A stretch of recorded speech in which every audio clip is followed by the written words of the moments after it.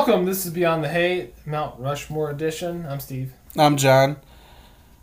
And today we're going to be talking about the greatest wrestlers of all time. Yeah, and tag teams. Yes, and had a new interesting way to do it. I looked on a bunch of sites and found their top list for the actual wrestlers. I went on Collider, Bleacher Report, and the Wrestling Estate, and found all their top people, and then put some people in a little bin that we're going to draw out and talk about. That doesn't mean that people that aren't pulled out might not be the Mount Rushmore at the end of the episode. And I did the same thing with the tag teams, and I pulled from Sports Illustrated and Bleacher Report. Okay. For the tag teams. Bleacher Report's usually pretty good with that sort of stuff. So, so we have a bunch of names. So what we're going to do is we're going to take turns pulling them out of these buckets, and we're going to talk about them. And like I said, just because they're not in this bucket or this pool doesn't mean that they cannot be, on Mount Rushmore. So whenever you hear this stuff, this is just... You got to wait till the end. Yeah, this is just an opinion of other sites that I found to be the greatest of all time. But this is all random because I don't know what we're going to draw whenever we draw out of these. Yeah, so we're probably going to talk about it briefly because we have a lot of names to go through. Yeah. So we're going to have to just kind of cover them just a little bit and just see maybe we should, set them aside and be maybe we should keep that as an option. But Steve, back in 1984, Ric Flair, shut the fuck up, get to the point. Get to the point. Yeah, I'm not actually interested in either. I don't think how many championships you won in wrestling means anything about you being the greatest wrestler of all time, no. In my opinion. But that's another discussion. So, John, go ahead and did you want to start with tag teams or do you want to start with single competition wrestlers? Let's start off with a tag team first. Okay, so tag team back again. I'm going to set the red pen to the side, so I'll let you go ahead and pull the first name. Are these cookie tins? These are cookie tins. Old school cookie tins. Oh, we started off with some heavy hitters.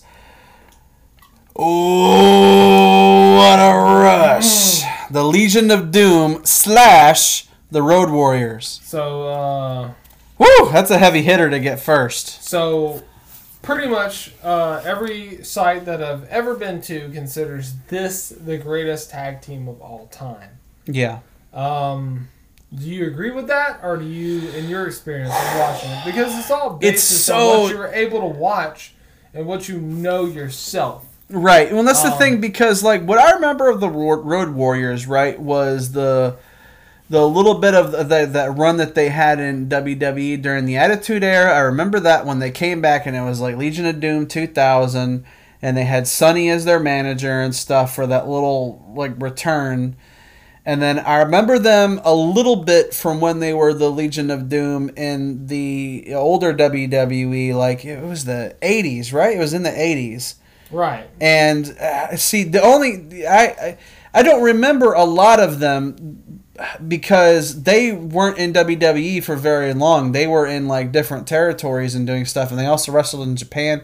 So I didn't see a ton of them. So to me, I watched more of Demolition and the Hart Foundation and the Rockers and that type of stuff.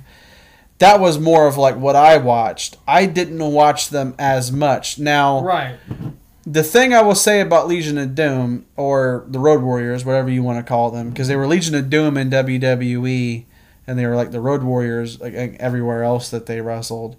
The main thing I'd say about them is that they, as far as a tag team that stayed together pretty much their entire career, together as a team, they were a very, very good team. But the thing is that I didn't watch a ton of their stuff. So I don't think of them as highly as I might think of the Hart Foundation or the Rockers, for example. Because I watched more of their matches, so to me, Shawn and Marty and Brett and Anvil did more than the Road Warriors. I know some people are going to be like, yeah, John, but the Road Warriors are like the greatest team ever. I didn't watch a ton of their stuff, and I didn't watch anything besides WWF at that point. Okay, so we have vague knowledge of them. We do recognize that they are one of the greatest tag teams of all time, but will they make our Mount Rushmore list? Because there's a bunch of other This names. is our list. Yeah, this is our list. So this is shit we've seen. You can't be like, oh, well, your list is wrong. And it's like... This is opinion. This is subjective. Right. So, don't twist your panties up. So I'm going to grab one, and I got the Midnight Express. Oh, yeah, okay. Okay, This is the Midnight Express that Cornette was the manager of, Jim Cornette? Yes, I believe so. So a lot of people consider the Midnight Express one of the greatest tag teams of all time. A little before our time. Yeah, good bit before. Like, I was a fetus when they were, champions, so... Yeah, I vaguely remember them, but I do know who they are, and I do know they were great. They were kind of like, I know I heard some people say that, the Young Bucks, like Nick and Matt, took a lot of inspiration from Midnight Express. I would actually think that they might have took a little bit more inspiration from the Rock and Roll Express. But, yeah. Probably a little bit of both, because there were a couple expresses back then, but this is a tag team a lot of people consider one of the greatest tag teams of all time. The problem is that the only time that I've really ever seen them wrestle was when they were old, I think in WWE, like in sometime in the mid 90s, when Vince was willing to have some of these tag teams come in from, they were from Smoky Mountain Wrestling, and they did like a thing where like some of the, like I think Undertaker went to go wrestle in Smoky Mountain for a few times to promote events, and I remember the Midnight Express coming over with the tag belts from Smoky Mountain and actually defending it on WWE stuff.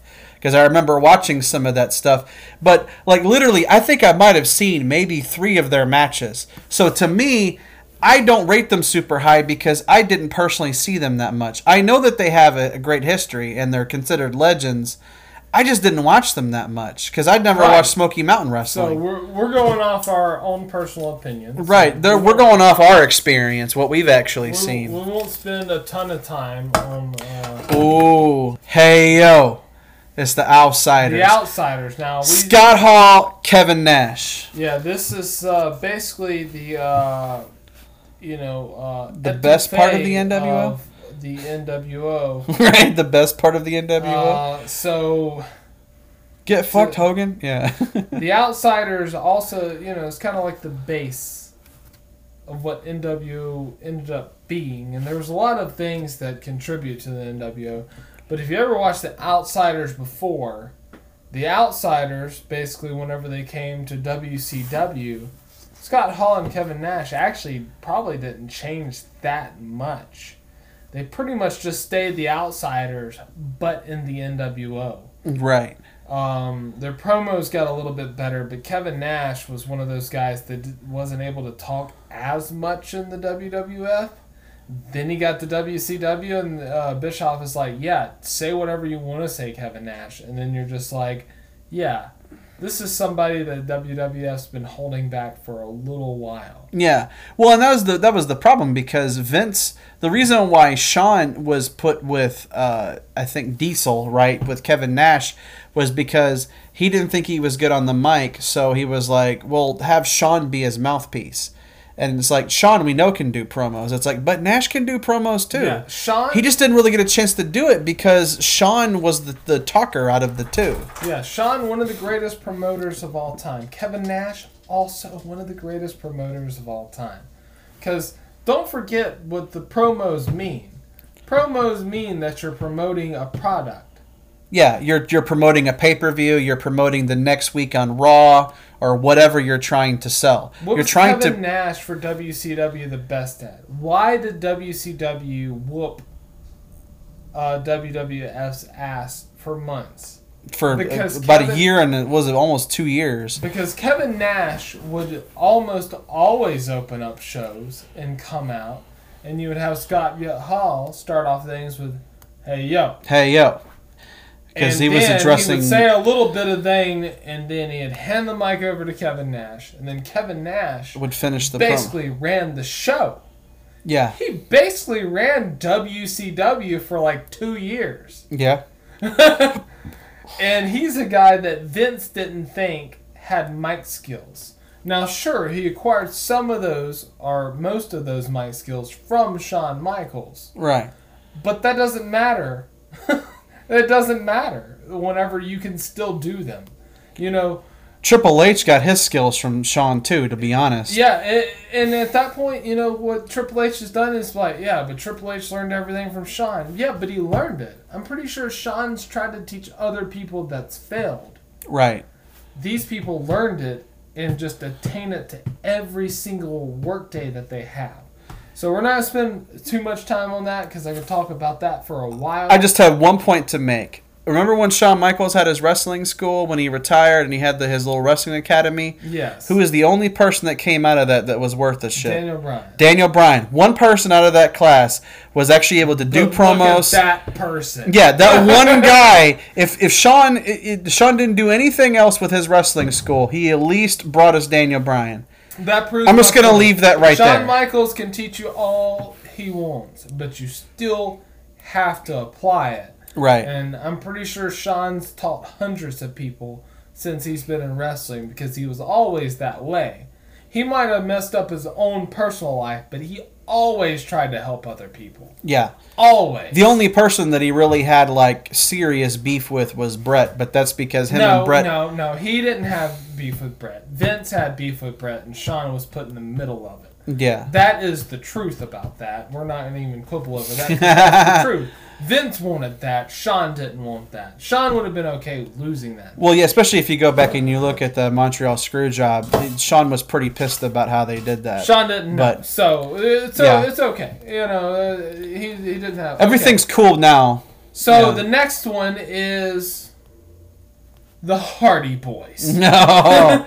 Team Extreme. This, we do know something about. Well, we know a lot about the Hardy Boys, yeah. Like because I remember being, because that was teenage years. We were in high school watching this stuff, and it's like the Hardy Boys and Lita. They were like it was like the perfect combination. Because whereas like DX had Chyna, who was like a bodybuilder, you know, she was the muscle of the group, and you're like, the woman was the muscle? Chyna was the fucking muscle in a group that had Shawn Michaels and Triple H in it. Lita was like the cool chick that worked so well with the Hardys because she could actually wrestle their style. And it's like when you look at like just Matt and Jeff on their own, look at how many teams were like, we have to do some Hardy Boys type shit. You wouldn't have had the tag team division that you would have had at that time without Matt and Jeff. Like Matt and Jeff and Edge and Christian especially, without those four guys, that tag team division wouldn't have been the same. To me. Yeah. That's the way I feel because it's like Matt and Jeff, There's they had their own style. Of wrestling that had tag teams. This era, this modern day era, has no tag team. Oh yeah, so you're telling me that fucking Cesaro and Shinsuke Nakamura, that's not a tag team? That's not a tag team. That's not a tag team. For one, Cesaro. What about Cesaro and Sheamus? That's not a tag team? Not also a tag team. Oh, that sucks. Because for one, Sheamus is a multiple-time champion as a single wrestling, and which is what he should be doing. He should be doing. And Cesaro also should be doing singles championship wrestling. But Vince don't know how to use him. But these people, Shinsuke Nakamura is 45 years old and a multiple-time champion in all European and Asian competitions. He's one of the greatest wrestlers on the planet, and he's in some fucking bullshit tag team with Cesaro, which also should be going for championships. This would be like getting AJ Styles to the WWF and then using him in a tag team with Chad Gable. Yeah. And be like, oh, both great wrestlers, but is this what they should be doing? Right. But that's the thing. Back in the Attitude Era, right? Like the Hardy Boys, they were one of those tag teams. It's like once they finally got it there and they made it. Remember, they had Doc Hendricks was their manager there for a little bit because Doc Hendricks was going to show them because he was part of the Fabulous Freebirds and he was going to, he's going to mold them into like champions.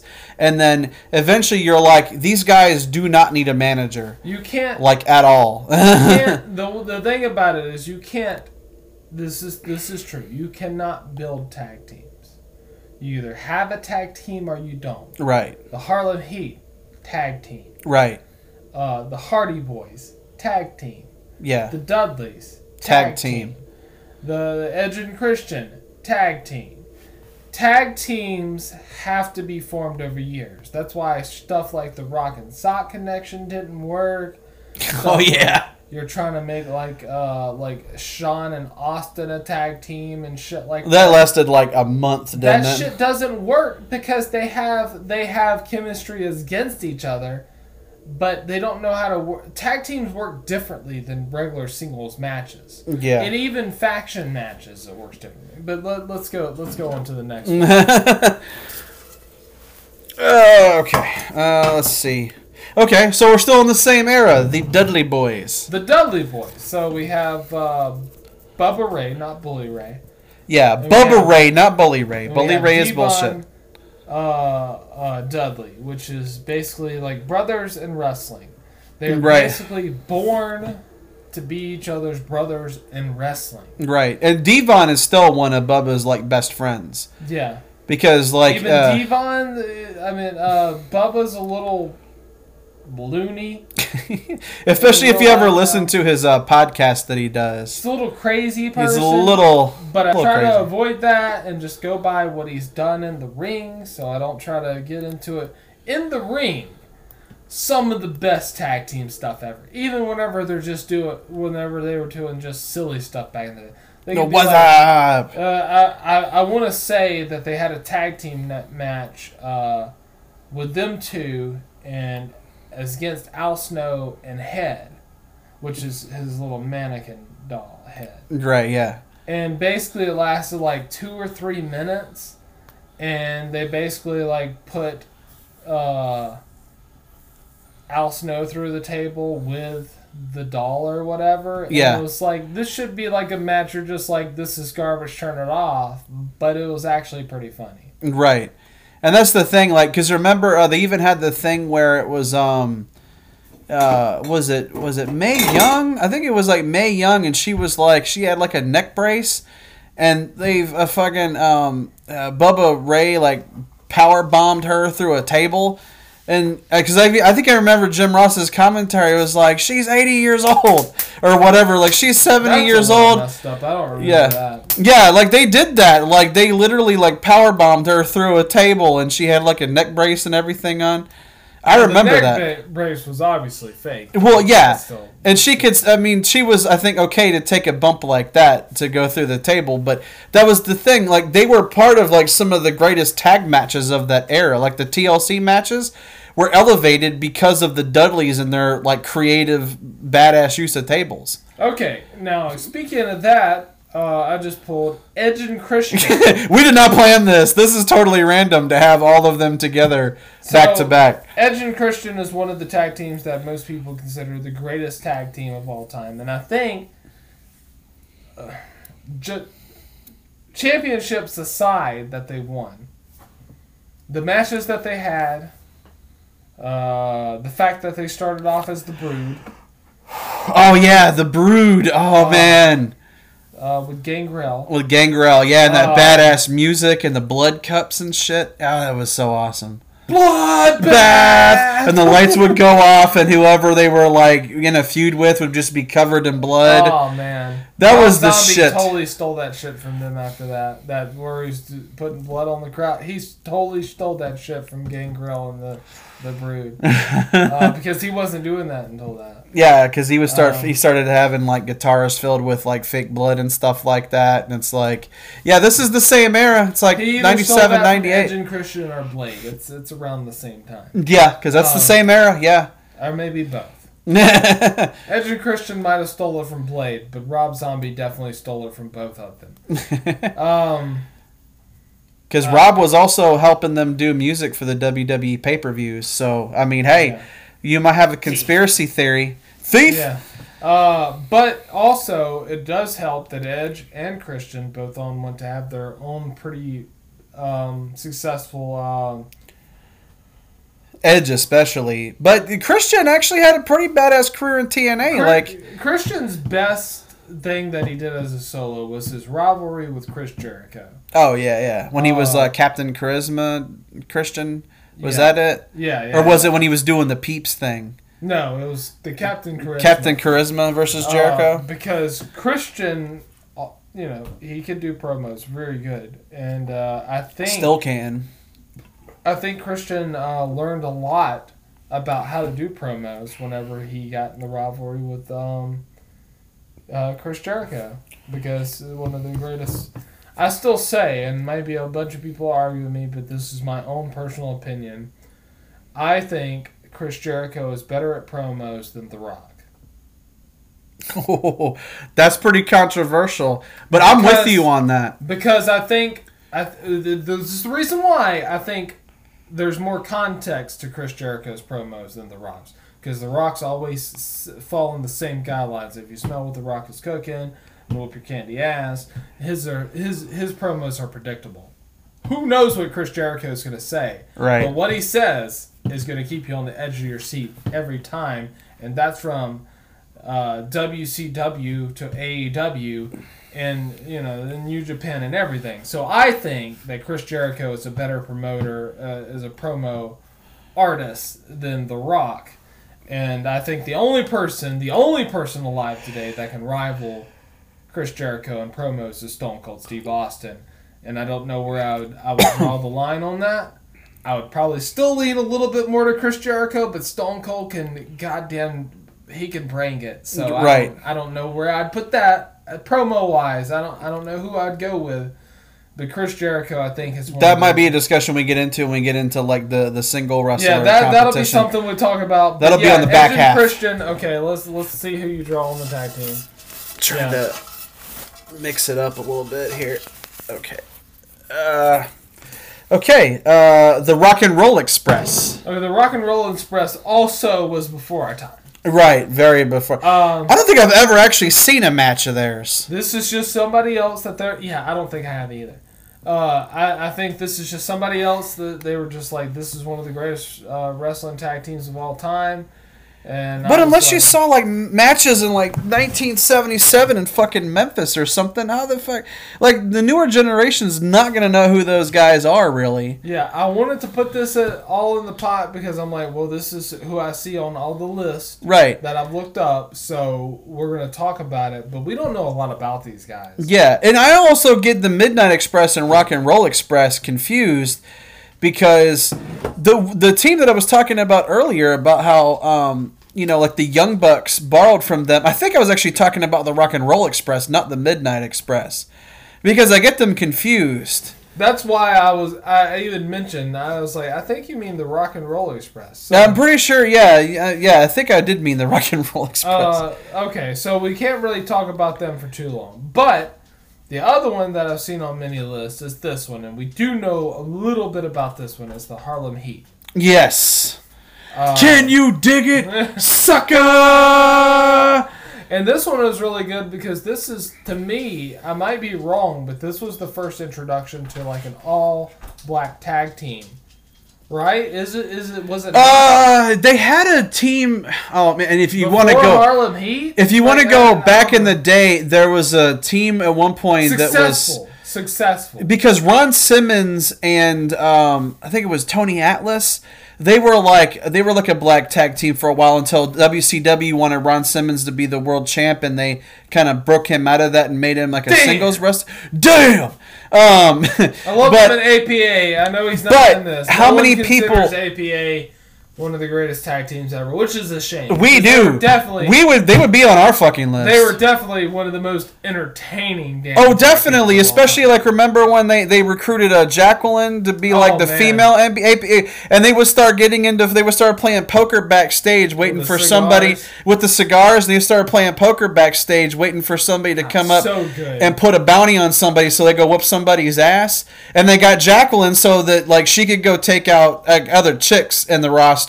And they wouldn't have to be like, hey, man, we're not going to hit women. Do you remember Jacqueline can hit them, though. Do you remember the episode Kurt Angle hired APA to go eliminate The Undertaker? Oh, yeah, I think I do. Remember that I think episode? I do. Do you remember what happened to Kurt Angle in that episode? Oh, I don't really remember, no. He got fucking destroyed because the APA refused to fucking fight The Undertaker. Well, yeah, because, I mean, even with the two of them against The Undertaker, they're still outnumbered. Yeah, because Kurt Angle got out there, he's like, yeah, get him, and they both, like, turned around on him, he's like, oh no. But I heard you guys. It's like, yeah. It's like, yeah, there's not any of them. We're not fighting Taker, man. Because that was Biker Taker at that point. Yeah, that was the Biker Taker. It was the badass Taker. Yeah, they started off as the apostles. The acolytes. Acolytes, that's right. They were a part of his ministry where they were like servants under the Undertaker, and then they split off and made the Acolytes Protection Agency. And it's like the APA was one of the greatest fucking tag teams of that era. Don't at me. Like, they definitely were. Bradshaw's freaking clothesline from hell is one of the most brutal moves I've ever seen him wrestle. Right, yeah. Him and Farouk, yeah, Bradshaw and Farouk, they were pretty badass. Yeah, whenever he'd clothesline you, I'd be like, oh shit, this is the single wrestlers now. Oh, okay. Well, should we go ahead and take a break then? Let's take a break and we'll come back and get to the single wrestlers, and then we'll at the end of the episode we'll say who's the Mount Rushmore of both. Of both, yes. Yes. Come on, you know I got you. Yeah, one. Break the wall, break down the walls. Slip and what you want, baby. You know you're Judas and I'm your priest. Baby, all I got is not from the least. Bring it to the stage in the rage of the beast. Step in the arena and break the wall down. Step in the arena and break the wall down.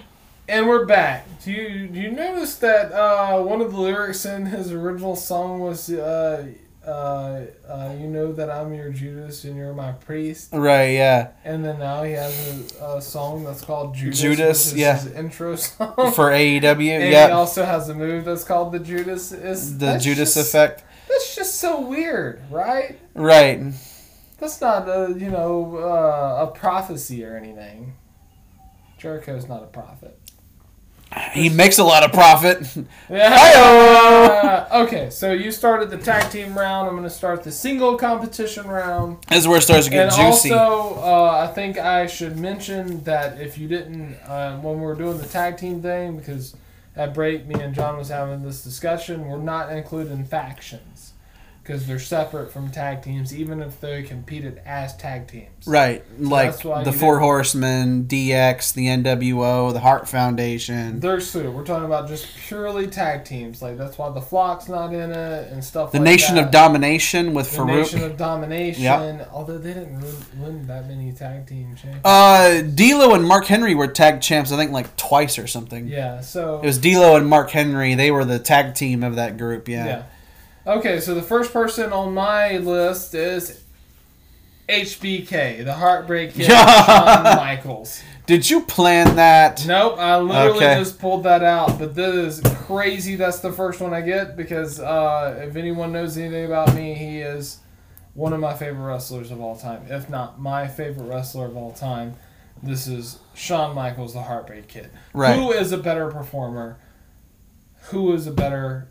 on mic personality? Who is a better person to teach the new generation?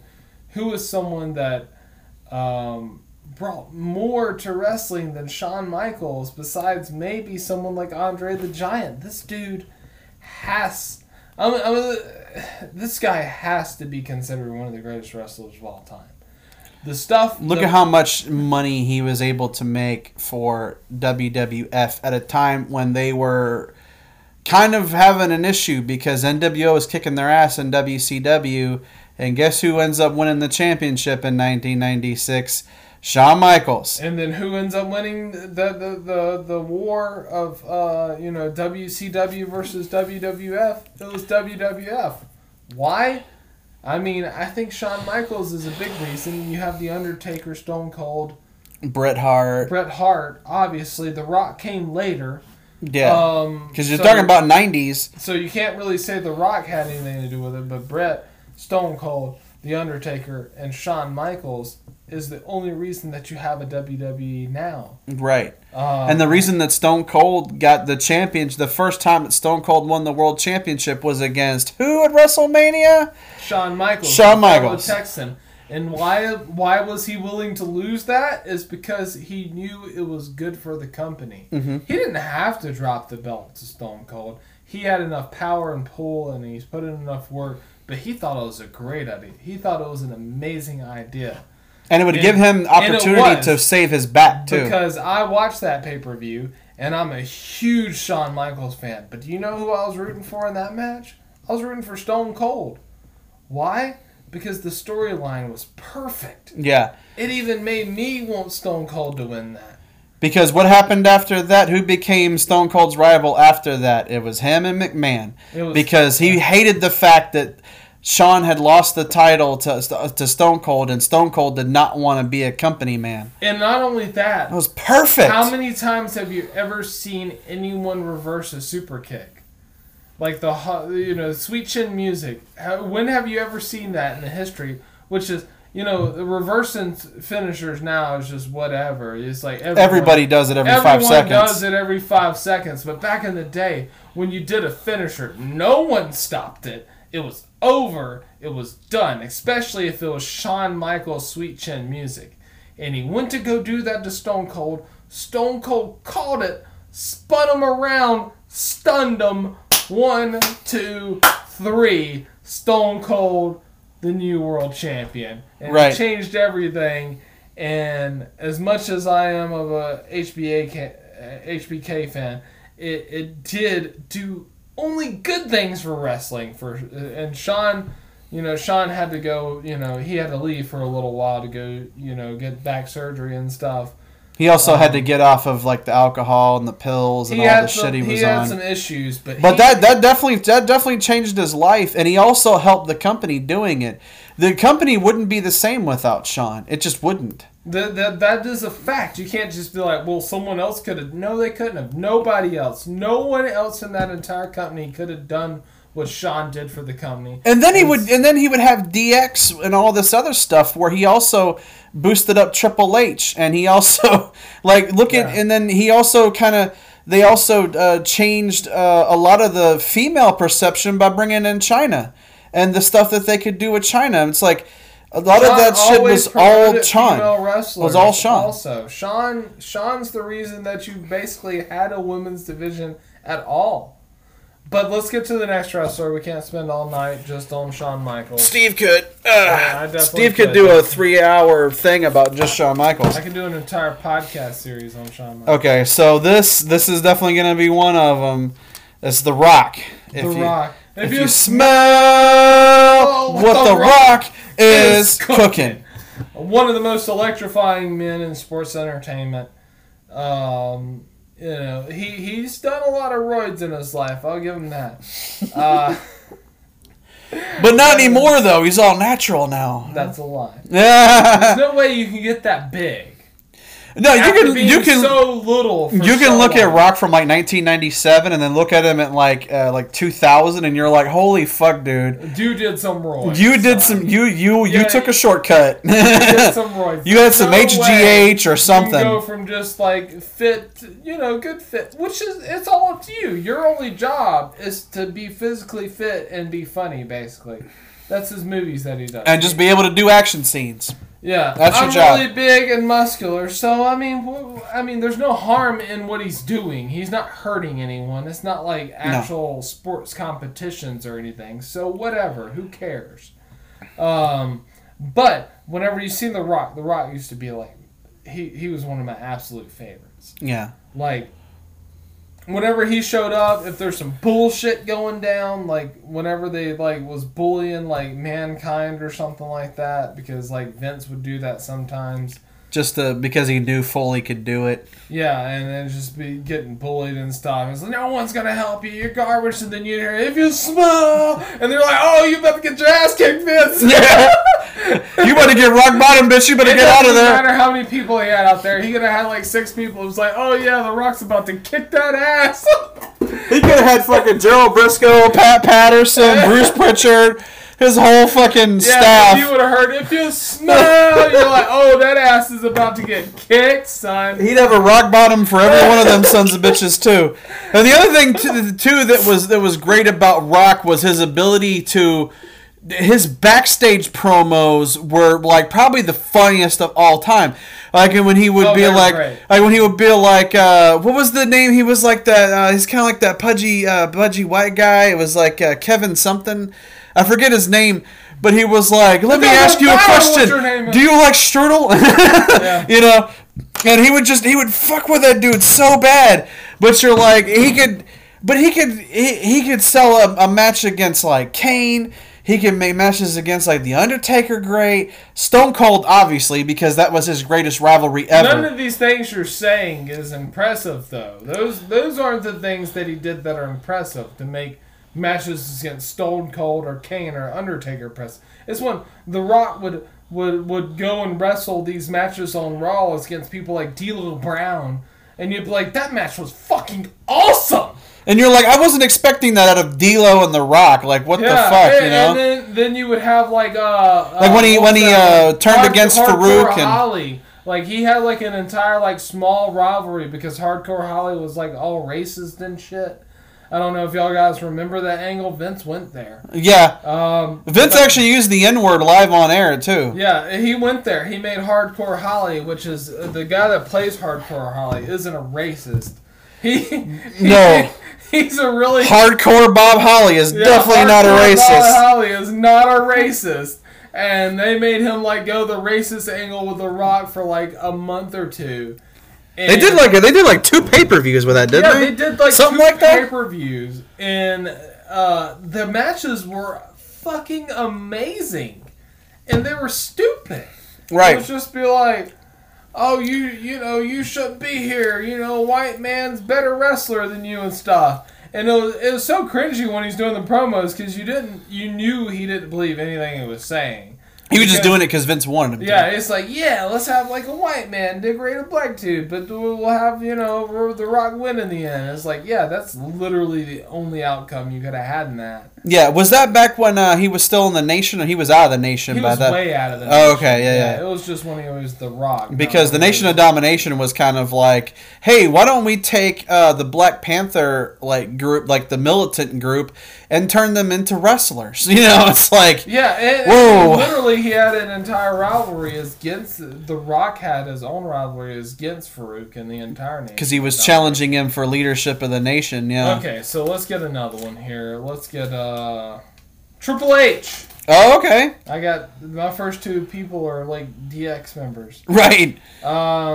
Okay, so Triple H, The Game. the game. Always remember like most of his grateful successes in my memory were actually matches that he lost, which is why that later in his career he decides to win matches that he shouldn't win. Like the one Because- against Sting. Like the one against Sting, and like, and even like as against Batista. Yeah, Batista should have whooped his ass. Yeah, I mean Batista would whoop his ass in real life, so I mean, Right? Have you ever looked at that dude? yeah, the dude would crush. But like Triple H, like his career was basically built on like epic losses.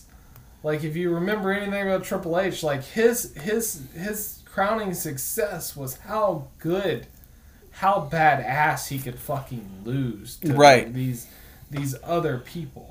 Then when he got a taste of wins and the daughter McMahon, it's like, oh The yeah, Stephanie effect.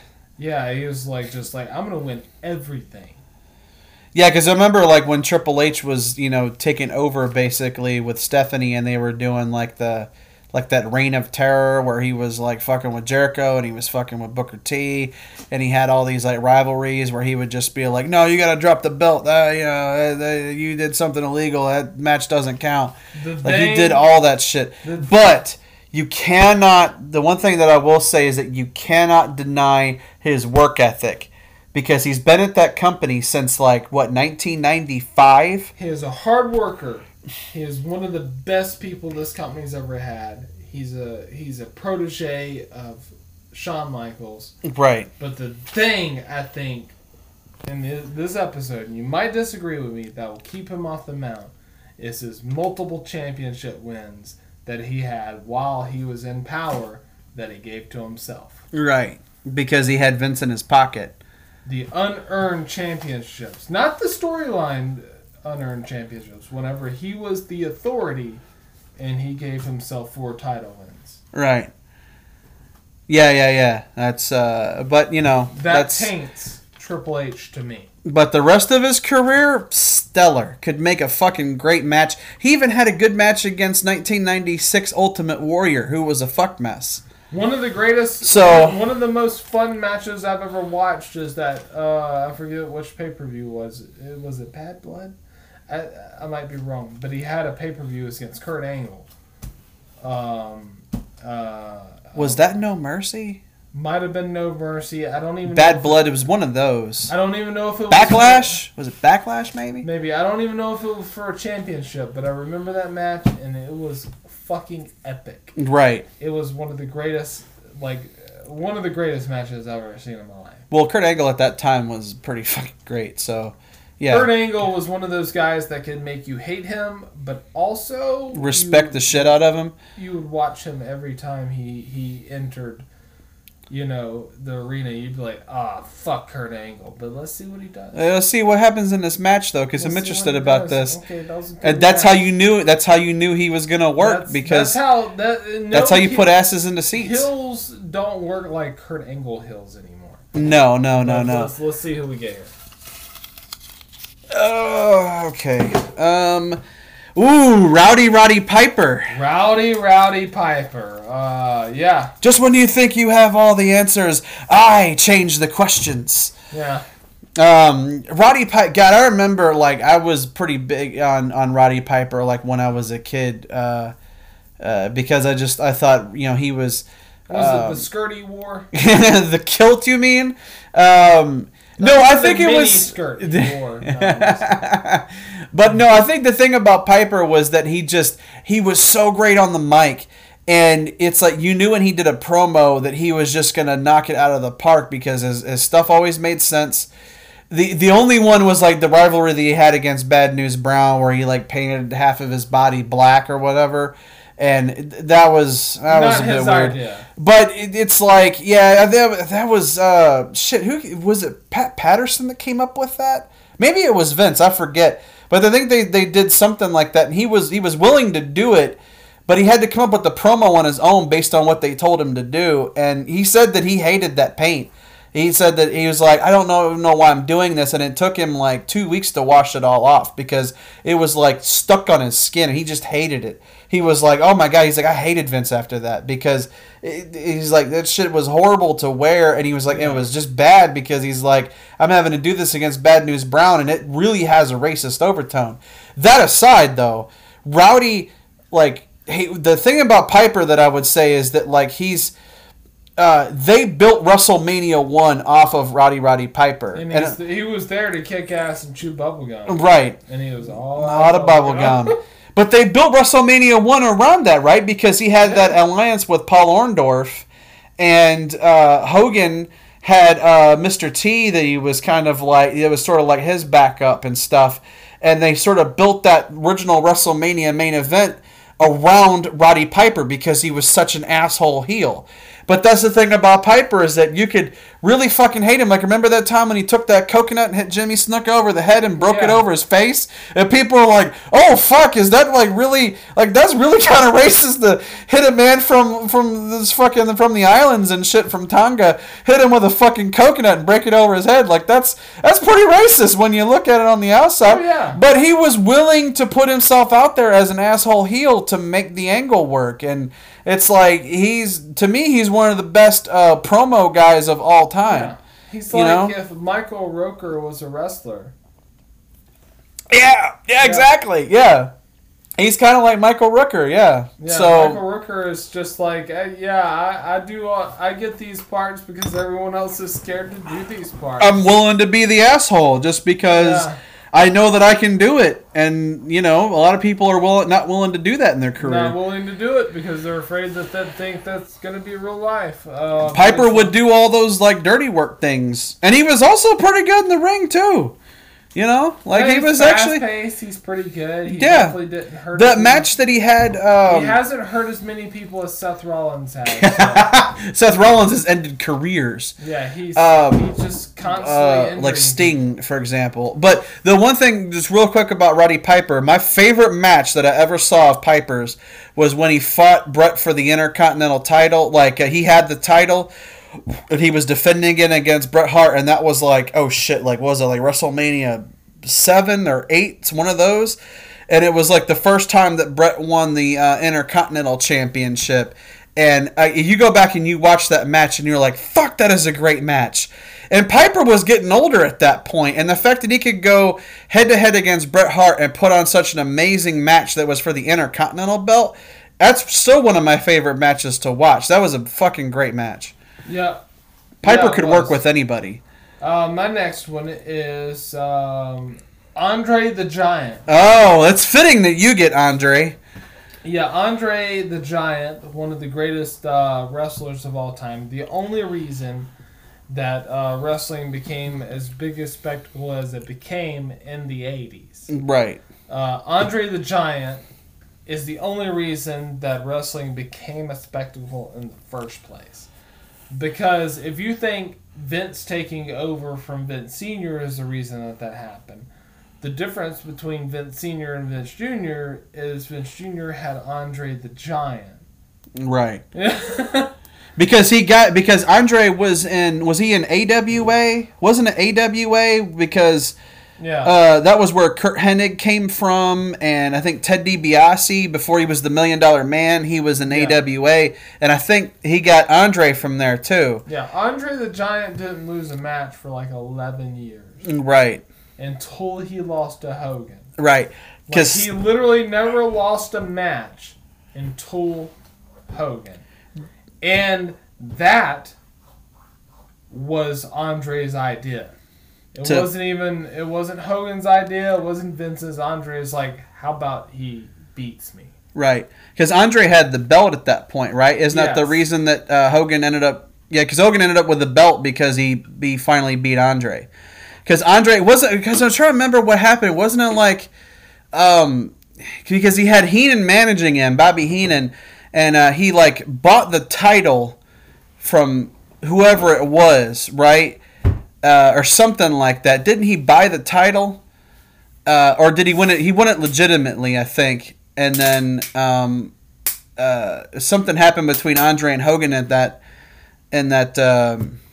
promo when or did Hogan have the belt at the... No, Andre had the belt, didn't he? Didn't Hogan win the belt off of Andre?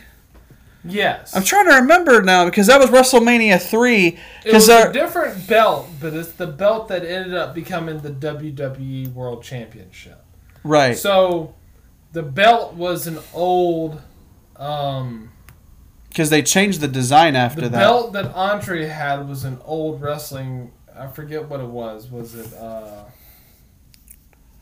wasn't the AW... Was it the AWA title? It might have been the AWA title because... but it eventually ended up becoming the WWF title. Because they didn't... Vince, I think, bought the AWA out at some point in the 80s. Right? Because that's what Vince do. That's what he do. You a good company, but I have more money than you. Let me buy you. Because he just basically bought all the territories, yeah. Yeah. Because I remember something where, like, Heenan was like, the reason that Andre turned on him was because Hogan would never give Andre a match. He would never give him an opportunity to fight him. And that's no, Hogan was the champion going into that. Yeah, he was the world heavyweight champion, and because I'm looking at the poster, I had to remember. So Hogan had the WWE championship, I Right, guess, okay.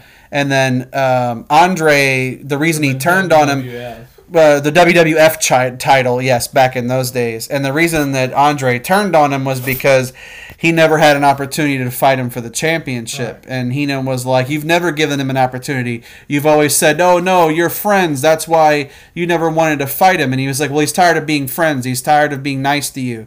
And then he grabs Hogan's chain off of his neck and just rips it off of him, his gold cross or whatever. And Hogan's just like, oh, man, what the hell's going on, brother? What are you doing? You know, and that's when... About to get that ass whooped. Yeah, and you would not have... I think modern WWFE, whatever, would not be the same if WrestleMania 3 wasn't as huge as it was.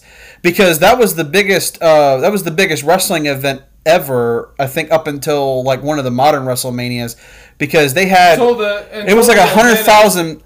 Until the event at San Francisco, which Right. is technically kind of cheating because it was only bigger because of the stadium, Right. not because of the spectacle. It wasn't a better WrestleMania. It was just more people. It's just more people. Right. So, okay. But that let's Silver go Dome, like the reason that worked was because they had Andre. Okay, so I got Hulk Hogan. Okay, Hulk Hogan. So- same thing. Well, not the same thing. Hulk Hogan was the first, like one of the first mega stars. Right. When you think of mega stars, you think of people like The Rock, Stone Cold, Jericho. Guys that can like go and do movies, or like in Jericho's case, he can go off and be a rock star and be badass at that too. Yeah, I don't You think know? there's anybody that's ever done what Jericho does now. And today. he was spun off his own Multiple music career. platform, yeah, and he's also He even does a little bit of acting here and there. Yeah. Yeah, well, except maybe The Rock. The Rock, although The Rock can't sing. No. He's tried. He's literally tried on WWE Moana- TV you and can't couldn't. really give him. You can't give him credit for Moana either. I disagree with some people on that because the dude that fucking wrote Hamilton wrote the music for that. He could probably make like anyone sound good. Oh, Lin-Manuel Miranda. Yeah, he wrote the music for Moana. Like he could literally. Get, Oh, I didn't know he wrote the whole soundtrack. Yeah, he wrote the soundtrack for Moana. That's why it sounds so amazing. Oh, that's why it's so fucking catchy. That's why it's so good. So it's like, oh yeah, The Rock can sing. It's like, no, The Rock can just do The Rock. Let the expert tell him how to do it. Right. You know, it's like, yeah. Because you that dude's a just- genius. That dude's like a freaking genius. That dude should get Lin-Manuel Miranda. Yeah, because Yeah, I mean, look at how Lin-Manuel- much he's already made. Like $2 billion or something off of just Off of Hamilton. Hamilton, Yeah. yeah. And then he also got additional Someone money tried from to Disney. Someone tried to criticize him because they're like, you don't mention the racism of Hamilton and stuff, and he was like, well, actually, I do in the play if you've ever actually seen it. Right. Yeah. And they're like, oh, okay. Yeah. They try to attack him, and he's like, actually, I do. If you actually watch the play, you'll know exactly what he's talking about. I do mention the racism, and they're like, oh. It's like, have you ever watched my play? Have you ever seen the performance of it? Yeah, they try to attack him, and he was like, yeah, I know that the character has some racist stuff, and I do actually mention in the movie, and they're like, oh. Right. Yeah. Or the play or whatever, and they're like... But the thing that I'll say about Hogan, right? The reason why Hogan is... And I know a lot of people are like, Hogan played a lot of backstage politics. He was difficult to work with sometimes because of his ego. A lot of times would just completely dominate storylines, and he would fuck somebody over for title shots and One stuff. of the greatest hills of all time is Hollywood Hulk Hogan. Right. And I don't care what anybody says. That is my favorite form of Hogan. Yeah, Hollywood Hogan. Hollywood Hulk Hogan is my favorite form of Hogan. You fans can stick it, brother. And I think he created an entire new generation of heels. In my opinion, Yeah. I think he changed how heels work. Yeah. And yeah, But also like good guys because they built the first 8 WrestleManias. The first 8 WrestleManias in a row had Hogan featured as either the main event or the co-main event. yeah. He was the featured person that you wanted to see for 8 WrestleManias in a row, right? And when you look at the fact that they even tried to replace Hogan with the Ultimate Warrior, and it didn't work. They tried to replace him with Lex Luger, right, when they had the Lex Express, and he was fighting Yokozuna and all that sort of stuff. He was supposed to be the next Hogan because he was this muscled-up blonde dude, and that didn't work. But they tried 2 times in that period of time to find a new Hogan and couldn't do it. You know, like who would be probably the next version of like a Hogan type of character? Probably John Cena. Look at how long it took them to find another guy Well, basically, John who could Cena, be that except kind of like, character. like in your face Hogan, though, not Yeah. like naturally flowing Hogan. Right, because they was just overly manufactured. They pushed it in your face too much. But let's talk about who I just pulled, which is insane that I pulled this person because also one of my favorite wrestlers of all time, Chris Jericho. Jericho. I had a feeling it was Jericho. How the fuck did I pull all my favorite people? Right. Chris Jericho, one of the greatest heels, one of the greatest faces, Right. one of the greatest promoters, one of the greatest wrestlers. Like, literally, if you ask me who could out wrestle who between Shawn Michaels and Chris Jericho, I could not give you an answer. I have no idea. And they fought each other before too. They have been in a rivalry before, and Shawn ended up winning that rivalry. But who was the better wrestler? I don't know. I have no idea. Part of me wants to say Jericho because of how much training he's had, but Shawn Michaels is the showstopper. Right. He is the greatest entertainer in wrestling history.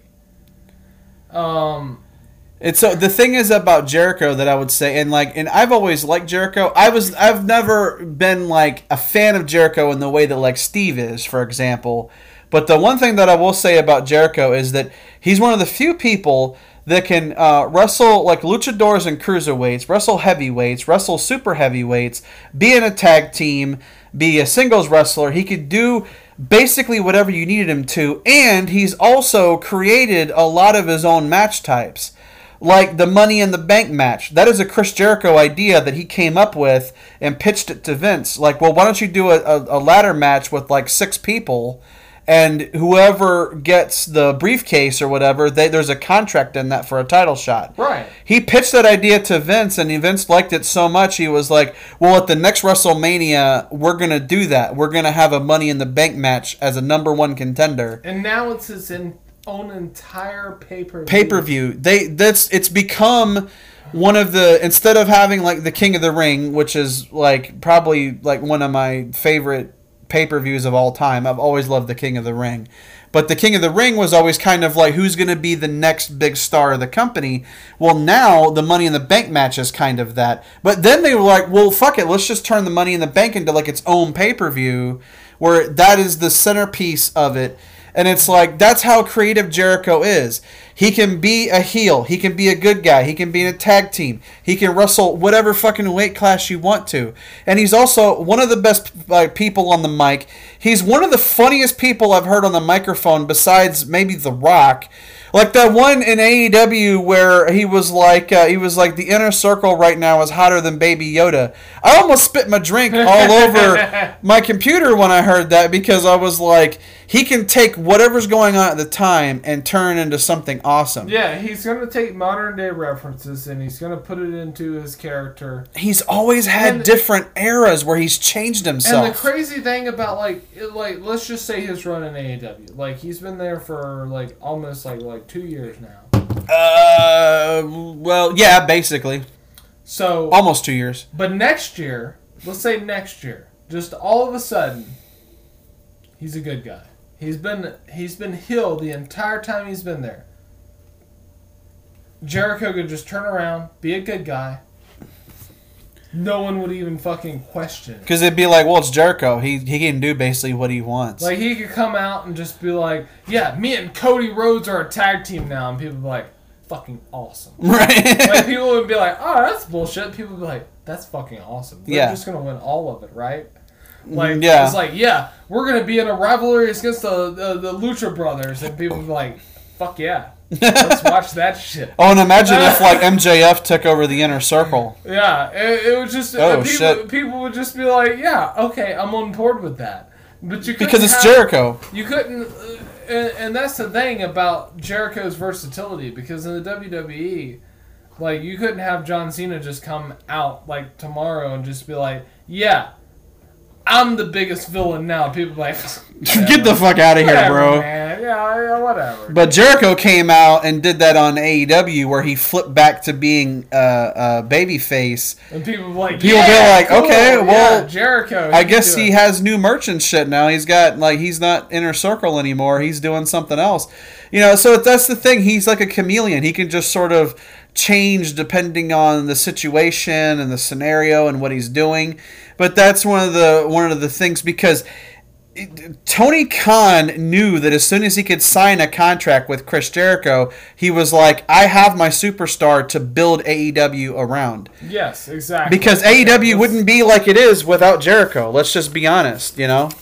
It probably would be. Oh, okay, so we are not planning this. I swear to God we're not. But I just got one of my favorites. Stone Cold motherfucking Steve Austin. You can't...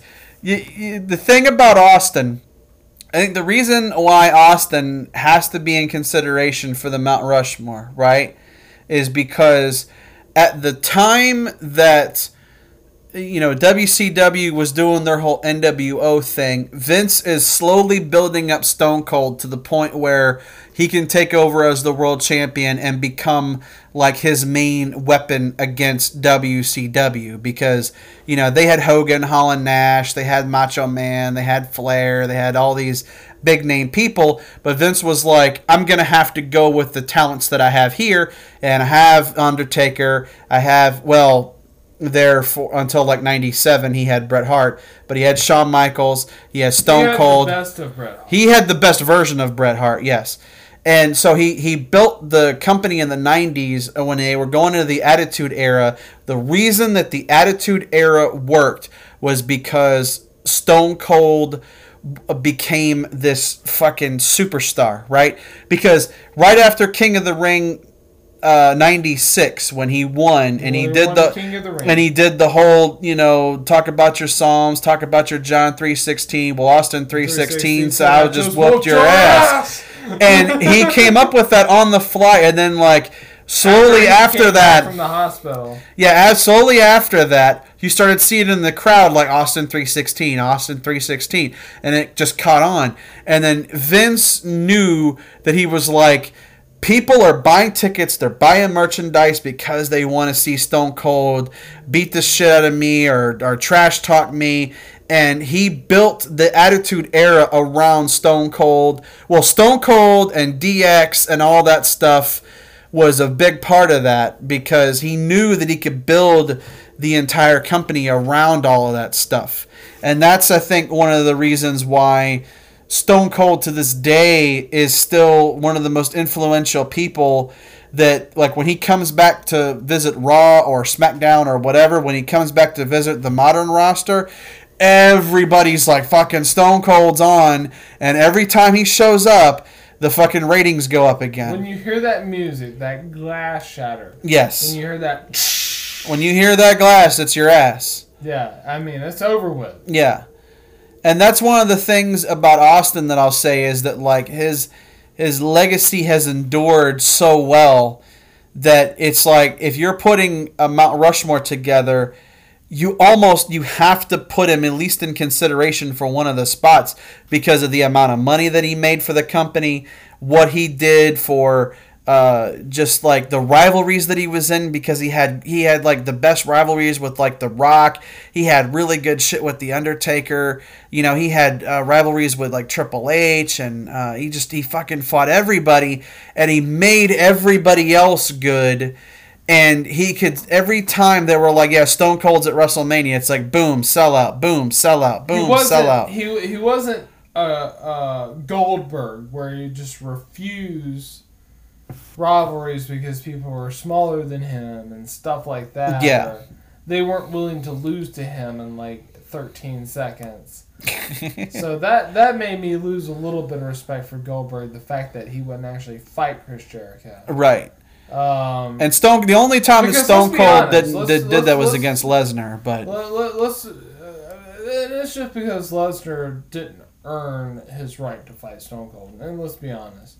But yeah, Chris Jericho definitely earned his right to fight Goldberg. Yeah. And who was more influential to their company, Goldberg to WCW or Stone Cold to WWF? There's no comparison. Stone Cold is way more important. Goldberg kept WCW alive, for as long as he could, I guess. For about a year, maybe? Yeah, but the long-term effects of Stone Cold, and also, I think Goldberg was intimidated by Jericho, and that's the reason he don't want to actually wrestle him, because Chris Jericho, I don't care who you think would win in a fist fight or something like that. Obviously, that'd probably be Goldberg, which I don't know. Maybe Jericho. Who knows? Just because he's bigger doesn't mean he can fight better. Jericho could probably fight. I mean, he did play hockey for a little bit. He went face-to-face backstage with Brock Lesnar when he thought that Brock Lesnar actually hurt Randy Orton in that pay-per-view. Like, Chris Jericho was the first person to confront him. It was like, what the fuck's up, man? Like, he got in his face. They had to separate him. Why you wrestling dangerous? Yeah, why are you trying to hurt somebody and stuff like that? And Lesnar's like, I'll kill you. And he's like, you fucking try. Jericho was the first person to... But the thing about, no matter how big of a fan you are of Goldberg or even Lesnar or something, let's be honest, as far as wrestling, Chris Jericho would blow Goldberg out of the fucking water and it wouldn't even be close. Right. Chris Jericho is a fucking professional wrestler. He fucking knows how to wrestle. Goldberg's just a big guy that hits people. Right. And Brock Lesnar's the same way. He was an amateur, national championship wrestler. But as far as actual wrestling, professional wrestling, he just suplexes people. Right. But that's the thing, too, that I think a lot of people forget about somebody like Stone Cold was that, with the injury that he had when he got pile drove by Owen Hart and he messed up his neck or whatever, when he came back, he had to change his wrestling style, but his promos were better than they had ever been, and he changed his fighting style, but it worked because he was the brawler. He couldn't do maybe as much technical stuff as he could. But that was the thing, is that, you knew that if you were watching an Austin match, it was going to be great. And you knew when you got to a Stone Cold main event and he was closing the show, you felt like, yeah, I watched some amazing shit. Even if Austin lost. Because he did lose. He lost to The Rock. He lost the world title. He had moments when he would lose. But you were entertained through the whole fucking match. His matches were not boring. You knew when you were watching Stone Cold fight somebody that was one of the best matches of the night. You knew that. That's why you were willing to invest the money to go see him, because you knew that he was going to fucking bring down the house by the end of the night. And especially if you ever watch Monday Night Raw, the shit he would do to Vince McMahon, pouring concrete into his Corvette, and fucking the monster truck when he fucking ran over his car with a monster truck, and all that kind of shit. And the time when he snuck into the hospital and fucking knocked him over the head with a bedpan. That shit was fucking, it's classic. It's still some of the best shit you can watch in wrestling. So Stone Cold, to me, has to be in consideration for the mountain. He has to be on the Mount Rushmore somewhere. But we'll get to our voting afterwards. Yeah, okay. So my next one that I got was pretty epic. Dusty Rhodes. The American Dream, baby, Dusty Rhodes. What would you say about Dusty? Would you say that he's probably one of the best promo guys? Promo? I don't know about wrestlers. The thing about Dusty, like because Dusty, he was a pretty mobile, guy for his size, right? But Dusty could sell the fuck out of a match. Like his matches against Flair, Flair's obviously in better shape than Dusty, but Dusty could sell the fuck out of that match. Back in the day, even before Flair was super famous, back in the day, Ric Flair was like in some of the best shape of any wrestler of all time. Yeah. Before he had his plane crash, right? And before he got in the plane crash. And then... Because his physique, like his muscles and everything were fucking great back in those days. He was one of the most built and ripped dudes that you would ever see in your life. Mm-hmm. And it was ridiculous. Right. But we're talking about Dusty Rhodes, which was... Dusty Rhodes. I mean, he's in his best shape that he was going to be in. Right. And considering that he could put on like 30, 35-minute matches, 40-minute matches for his size and his stamina and everything, you're like, man, for a guy who's built that big, for him to be able to go out there and put on these epic fucking 30-minute world championship matches. It's kind of like watching like Kevin Owens or something like that, whenever you can see like he can do backflips and moonsaults and shit. He can wrestle somebody for like 40, 45 minutes, and you're like, okay, so... He can do that. He's in better shape than he might look.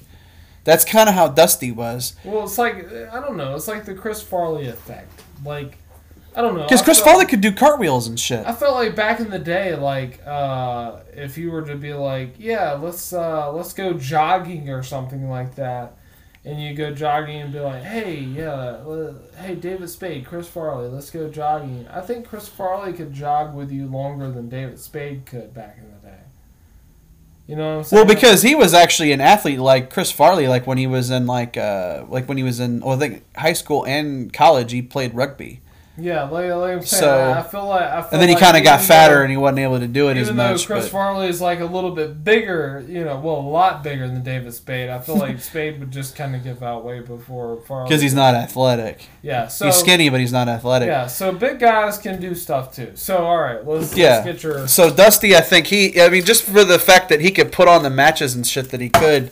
He was fucking great. If we were doing something like promoter or for wrestling, Dusty would probably be a little bit as a promo guy, promoting and all that kind of stuff. Yeah, definitely. What he's done for wrestling. Hard times, daddy.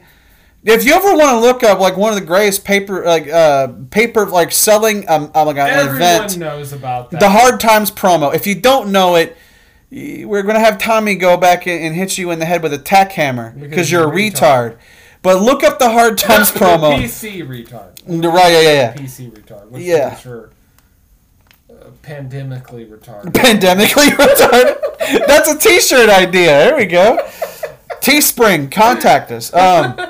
So the next one that I got is definitely one of Steve's favorites, and I always liked him too. Maybe not as much as Steve, but Edge. Edge. The rated R superstar himself. You think you know me. You think you know me. And the thing about Edge that I will say is that like Edge has probably like one of the best career because he's in arguably one of the best tag teams of all time with Christian. Like we just talked about with the tag team half of this.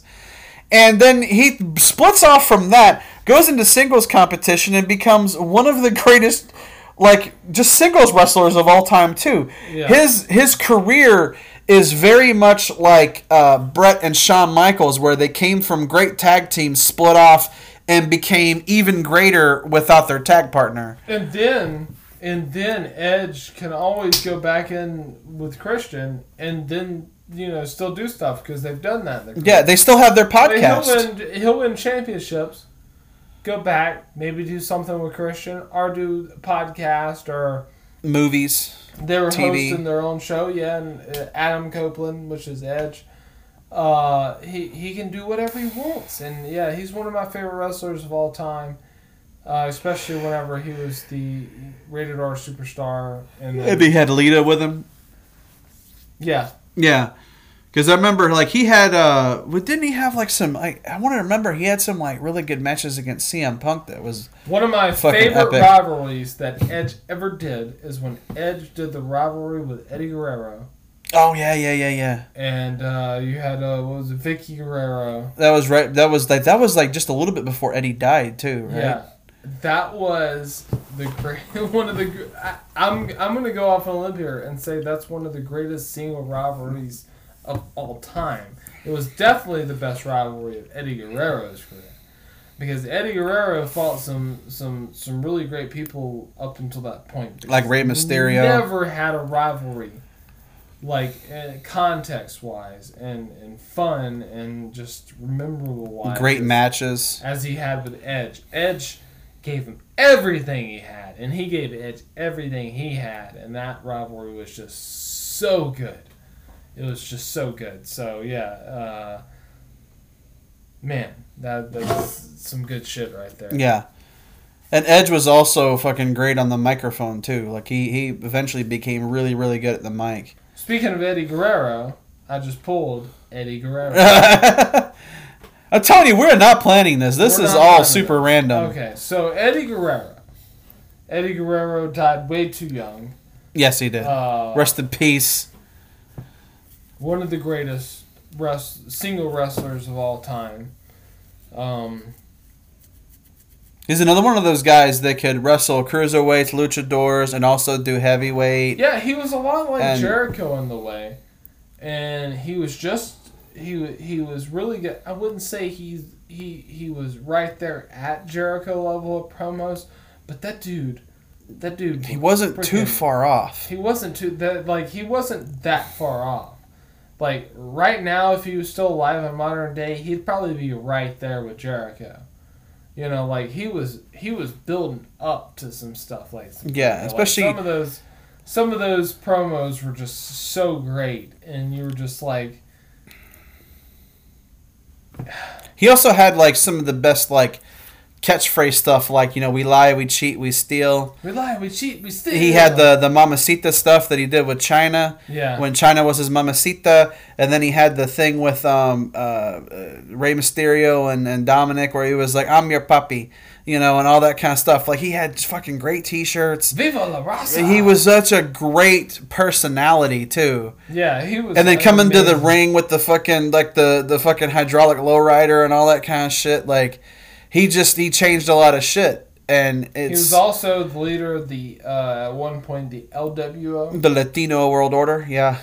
Yeah, that was back in fucking WCW days, because it was him, it was Conan, it was Ray with out his mask, and they had like, what was it, Psychosis was in that too, and Psychosis I think was in it, and Juventud Guerrera. Yeah, he had all of the Mexican guys were involved in his the Latino World Order. That was I remember that shit too, because they even had like the Mexican flag like logo on the LWO. It was one of the least successful ones, because I think at that point, whenever they were doing that, everyone was a little burnt bit out, tired of the NWO. Yeah, because the NWO had like fucking 45 members, and they're like, well, there's the NWO Wolfpack, which is like, you know, Holland Nash and Luger and Sting, and then you have the Latino World Order, and you have NWO Black and White, which is like Hogan and, you know, his guys. And people were just kind of like, fuck There's this. fucking like 80 people in the NWO. Fuck this. It's like the entire fucking wrestling is in NWO. Right? Yeah. Okay, so How many do we have left? Names? we have a few more left. We're gonna take another break. Oh, and then we're gonna get down to the final countdown. Yeah, Huh? and then we're gonna get down to the final countdown, and then you guys are gonna know who the Mount Rushmore of wrestling is. Yes. Yeah, Jason Momoa does have the best ass in wrestling. I mean, yeah, I think it's harder to disagree with that. I think it probably would be, because I mean, you would think like, okay, well, Sasha Banks, the Mount Rushmore of asses of wrestling, Jason Momoa. yeah, and then you'd probably say like Bayley, because Bayley's got a fantastic ass. Sasha Banks, fantastic ass. I've always liked Sasha. Who would also have I mean, Kiera Hogan would definitely have fantastic ass. Oh, are you recording? Oh fuck. Okay, we're on. Okay. Yeah. Go So ahead and pick. Boy, that's awkward. Shit. Oh, here we go. Oh, yeah. The Macho Man. Fucking Macho Man Randy Savage. Can you think of somebody who has made more memes and has been as big a part of pop culture as like the fucking Macho Man? I know, you know, a lot of like the WWE, like the early WrestleMania era was built around Hulk Hogan and Andre the Giant and like that type of stuff. But Macho Man was fucking great in his own right because he had some of the best fucking promos of all time. He has some of the best matches of all time. Like, people to this day still say that his match against Ricky Steamboat at WrestleMania 3 stole the show for some people away from Hogan and Andre. And then also snap into a Slim Jim. Yeah, I mean, he's also the Slim Jims guy. So, Yes. you know, Macho Man, like, it's hard to not at least put Macho Man in, like, at least in contention for the Mount Rushmore, because he had everything. He had the crazy, he had the amazing look with the cowboy hat and the crazy jackets and shit and the crazy And Queen tights. Elizabeth. Yeah, he had Elizabeth with him. But he also had, like, but he could be a good guy. He could be a heel, like when he was the Macho King, and he had Sensational Sherry with him, and she was, like, the Macho Queen and all that kind of stuff. Like, that shit was great. If you don't like Macho Man, you can get fucked, okay? I'm just going to say that. He said that. Yeah, if you don't like Macho Man Randy Savage, you can get fucked. I'm just going to put that out there. Okay. The dude's fucking amazing. So the next Rest one, in peace, Macho. Rest in peace. So the next one I pulled is Ric Flair. Woo! One of the greatest wrestlers of all time. One of the best promo guys of all time. Who's basically, he was a wrestling version of Joe Namath. Let's just put that out there. Limousine riding. Jet flying. Rolex wearing. Yeah. Son of a gun. Yeah, like... Woo! Woo! I mean, just like, even he had the entrance, you know, where he plays the entrance and he fucking comes out in the robe and, you know, he's got all the nature boy. Yeah, he's got all the nature boy atmosphere around him and the swag and all that kind of stuff because, you know, there's, I mean, especially like, you know, the whole thing that he did where he's like, you know, I'm having a hard time holding these alligators down and all that kind of stuff, talking about like, you know, he's like, I spent more money and spilt liquor last year than you made. You know, like he was like one of the best trash talkers, one of the best heels, but he could also be a great good guy too. And I mean, he saved WCW, you know, like a few times, and he had some of the greatest rivalries in history. I mean, like his matches against Sting, fucking epic. His matches against Dusty Rhodes, fucking epic. Yeah, I mean the entire rivalry. I think even Ricky Steamboat. Didn't he fight Ricky Steamboat and had the entire fucking rivalry between him and Dusty was basically like Ric Flair's just like, I'm rich, I have everything, and Dusty Rhodes is like, I have to work for everything I have. Right. That's literally the entire rivalry. Is like, you know, like you want to talk about hard times. Yeah. You put hard times on Dusty Rhodes, yeah. People don't do promos like that anymore, and some of the inventions of the greatest promos of all time were invented by Dusty Rhodes and Ric Flair. Right. And there's basically 0% of people today that can do any form, any percentage of promos that were done back in those days. So probably the closest ones you'd have now would be probably Chris Jericho. He might be the only one that can still do promos Chris like that. Jericho's the only one. Maybe special mention to AJ Styles, because AJ can do some of that. He's not exactly like Dusty Flair caliber, but yeah. Okay, we have a few more, and then we're gonna go ahead and go about our. Oh, see, okay, this is like fucking Destiny or something, because I got Bret Hart. Bret the Hitman. We end up with like all of our favorites and stuff. Bret Hart, the excellence of execution, and the thing I'd say about Bret too is that was he made Stone Cold famous. He did make Stone Cold famous. Since you want to talk about that, right? That's the greatest double switch of heel and face in history is when Bret has Austin locked in the sharpshooter, and he will not relinquish the hold. And Stone Cold, instead of tapping out of that match and losing, he passes out from the blood loss. Which wasn't the plan. In that submission match. No, I think he was supposed to tap out originally He was because. supposed to tap. And then he was like, "No, I'm not going out like that." And he really started feeling lightheaded because, he got cut on his head. I don't know if they did it, as like a stunt, It was stunt a cut. razor, yeah. It was a stunt cut, right? He did it. He did it himself. He didn't get cut the hard way, but he wasn't was it losing a lot of blood. Wasn't it things at some point in that match, or close to the end, Bret was like, "I don't think you should tap." Didn't Bret even tell him that? I'm trying to remember because Stone Cold talked about this match on his podcast, and I want to say that Bret he at said some that point I Bret think said did say something like, "I'm gonna put you in the sharpshooter, but don't tap." "Don't tap." Yeah. Or he's like, yeah, just don't tap, and then I think because was it Earl Hebner that was reffing that match? Basically, was like, well, he's out, he's passed out. Bret's won. Yeah. Because he refused to tap out because it was a submission match. That was WrestleMania 13.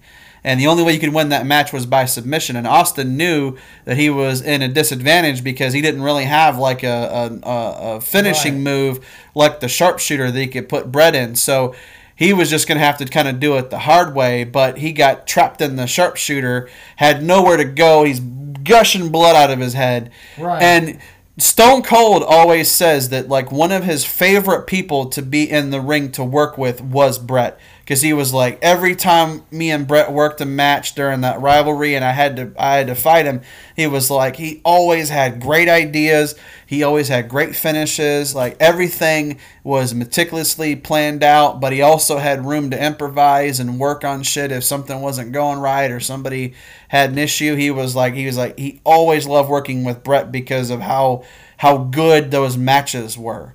And pretty much anybody, even if you look at like Bret fighting British Bulldog, right? Was it SummerSlam '88 when he fought British Bulldog in Wembley Arena in England? Right. And he had the Intercontinental Championship, and he lost the title to Bulldog, so Bulldog could win the Intercontinental title in his home country and all that kind of stuff. That was a fucking amazing match. Bret versus Owen as the opening match of WrestleMania 10, where it was a grudge match because Bret was going to fight either Yokozuna or Lex Luger at the end of it to win the championship, right? That opening match of WrestleMania 10, that's just Bret versus Owen in that grudge match because Owen hated Bret at that point. That's a fucking amazing match. The Iron Man match between Bret and Shawn Michaels. That's one of my favorite matches of all time. And Bret lost that match so that Shawn could have the title and be the champ. Right. And when you start looking through all the fucking amazing... He turned matches with Yokozuna into fucking great matches. He had great matches with, like, Kevin Nash, and he had great shit with The Undertaker. Like, he could work with basically anybody. Bret did a great job against everybody. And he was also a fucking badass tag team guy, too. So... it's Bret at least has to be talked about in that discussion for Mount Rushmore, right? Because of just how fucking great he was for everybody that he wrestled with. So another one that I got is Kurt Angle. Kurt Angle, okay. I didn't think Kurt would make this list. And he's complete garbage. So I'm just kidding. Kurt Angle was one of those guys that... He kind of came out of nowhere, but he was great when he showed up. Yeah, he would show up. He would dominate. I remember he did a triple threat match with Stone Cold, Triple H, and him. And it was... probably one of the greatest matches you've ever seen. Did he had a really he had a pay-per-view match against Jericho at one point. It was one of the big pay-per-views too, I think. Yeah, because they wanted to do some submission stuff. Hey, who could be better? Kurt Angle or Chris Jericho, the Ayatollah of rock and roll. But Angle, yeah, and also the other thing too is that Kurt was he was willing to make himself into he was willing to make a complete ass of himself for promos. Was more than willing to make himself look like an ass. He actually preferred it. Right. Because, like, when he first started, remember, he would always do, like, those goofy-ass promos, and you're like, oh, fuck this guy, and, the 3 eyes, and he had, like, the milk-drinking stuff. Yeah, and integrity, intelligence. intensity, wasn't it? Or I something. think. It was, like, the 3 eyes of it was duck, dip, dodge, dive, and dodge, or whatever, right? Wasn't that Except dodge multiple times. Yeah. Dip, dives, and dodge. Right. Oh, Patches, you drunk motherfucker. Oh, Patches O'Houlihan. Patches O'Houlihan, one of the greatest coaches of all time. I wish they would have made like a prequel with Hank Just Azaria. Patches. Oh, that would have been fucking great. Because he was him the in young video Patches. or whatever. It would have been cool if they would have made like a prequel to that. To and then Dodgeball? just had, We need to fucking pitch that idea. Be like, we're doing a prequel of Dodgeball with fucking Hank Azaria as young Patches O'Houlihan. Yeah, That would be the shit. that would be the shit. But yeah, Kurt Angle, like, he's one of those people, and like, he left WWE because I don't remember exactly what happened. I think he felt like he wasn't getting paid enough, or his opportunity was better. No, wasn't it something like he got really bad on alcohol? Like he was starting to become an alcoholic. Oh, And I think, don't remember. and I remember him and Vince had it out, so he ended up going to TNA for a while, and then eventually him and Vince patched everything up. But yeah, even when he got to TNA, like, he was a badass in Kurt TNA Angle, too. Vince McMahon's like, you're doing too much alcohol, Kurt Angle. It's like, I am? It's like, yeah, hold on. I'm going to call you back in a second. Let me snort this cocaine. Off of Sable's ass. No. Because you knew he hear was that, Brock Lesnar? Sable's a slut. slut. No. Just kidding. Just kidding. Don't whip our ass. We don't want to go to Don't whoop Suplex her ass, City. Sable.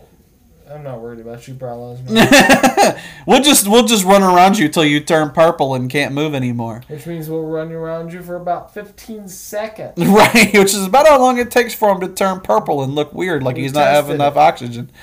But yeah, Kurt Angle, yeah, he definitely would be up there in terms of like just like wrestling talent, like a legit actual wrestling talent. He was fucking great in the ring. I mean, hell, he was a great amateur wrestler. He's a fucking Olympic gold medalist, for God's sake, with a broken freaking neck, He just had such a great personality with the whole, medals and and then he even formed that little thing with Charlie Haas and what was it, Shelton Benjamin, where they were like kind of like this new breed of like Olympic style like grappling wrestlers and stuff that he was working on. What were they called? It was called like the world's greatest team or something like that. Yeah. It was Haas and Benjamin. Yeah. Exactly. So yeah, Kurt Angle could basically do everything. He was great on the mic, great in the ring. He was fucking awesome. Just had a little bit too much personal alcohol demons. But I mean, shit, Jake the Snake did too, and he turned out all right. Yes. Ultimately, with the help of DDP and just some personal willpower, figuring out that his life was more important than the fucking bottles of alcohol. But hey, some of those guys have to go through that shit. A lot of those guys had personal demons they had to overcome. Okay. Oh, we are getting low. Okay, this one is Sting. The man called Sting. Sting has like some of the best rivalries in history, like his shit that he did with Ric Flair, like in the '90s and shit when he was like the NWO. And his Hogan. battles against the NWO. Yeah. This is Sting. Yeah, and like remember like how they had like where he was just in the rafters for like a year. Just fucking intimidating Hogan. He would drop down into the ring and beat the fuck out of some people with the bat, and then he would escape. And they're like, "Oh man, Sting's gonna fuck up the NWO." Like they That's gotta some of my favorite stuff Sting has ever done. right. And I mean, and he was in like some great rivalries and shit back in the day. Like, cause didn't he have a rivalry with like Vader at one point? Darth Vader, yeah. Right, Darth Vader, yeah, Anakin Skywalker. But yeah, he was. But and then he goes, and then he has that whole thing with WCW that he does. He goes to TNA and basically turns TNA into like a legit actual company. Because they were just they got big. They were just some slapdick company that fucking Jeff Jarrett wanted to start, and slap his dick at. Right, slap nuts. They were like a little slapdick company that was like just a little startup out of nowhere, and then Sting goes there, and people are like, "Oh shit, TNA is actually pretty legit now that they got Sting." He made that company legit. TNA or Impact now, still to this day is existing because they are riding off of the momentum that they got during that Sting era. Like, let's not get it twisted, because they even had, guys like Kurt Angle. They had guys like Jeff Hardy. They had some pretty big stars. Hell, even Christian Cage, as they called him. He was there for a little bit, right? Like, kind of in the earlier days when he left WWE. But that was one of the things that you always noticed was that, like, Sting, anywhere that he went, he was a presence, and he made the company better because of how good his matches were. He could do promos. Even the Crow Sting, like you're talking about, like that was, for a lot of people, that was their favorite version of Sting, was the Crow Sting when he was stalking the NWO. Yeah. So, yeah, exactly. Sting has to be in consideration. He's considered one of the greatest of all time. Yeah, and the one that I just drew is The Undertaker. Oh, is that the last one, or do we have a... that's the last one. Oh, that's kind of funny how we get Sting and Taker back to back there. Yeah, but we never get to see that match. We'll never get to see that match because of Triple H's fuckery. Like, no, if Sting comes back, I want to fight him and I'm going to win. Because I want to fuck over WCW with that big... That like, big dude, McMahon dick one last time. It's like, dude, that rivalry's been over for a while. I want to win it, though. I want to finally kill WCW. WCW died in 2001, bro. Why are you doing this shit? You should have lost that match. Absolutely whoop your ass. No, I want to win it, though. But anyway, The Undertaker, I think, has to... Man. Yeah, the dead man. The American Badass. He's one of the only people that could make Limp Bizkit really seem cool and badass. Am I overstating that? I think he made Limp Bizkit cool, I think. Let's see. Can you make Florida cool? Well, that disqualifies it right there, I think. But The Undertaker, he's always been awesome. And when you think about the fact that, like, that gimmick should not have worked, right? Like, he's supposed to be like a dead guy that's being, ushered around. Like, originally when he debuted with Ted DiBiase, and then they put him with Paul Bearer. And they're like, he's literally supposed to be a dead guy whose powers are drawn from this urn. And then over the years... He takes that. He ends up becoming like the Ministry Undertaker during the Attitude Era, where he has like his like little cult of minions and stuff, like the Acolytes and Midian and Viscera and all these people. And then he becomes the American Badass Undertaker. Then he goes back to being Deadman Taker. Has some of the greatest matches in WrestleMania history with Shawn Michaels. And then ends up coming back to do his stuff against Brock Lesnar. And it's like he has all these great matches. He had fucking great match with Triple H like twice, He had a pretty fucking good match against CM Punk. He had a good match with Bray Wyatt. Like he everybody that he's worked with, he's had badass matches.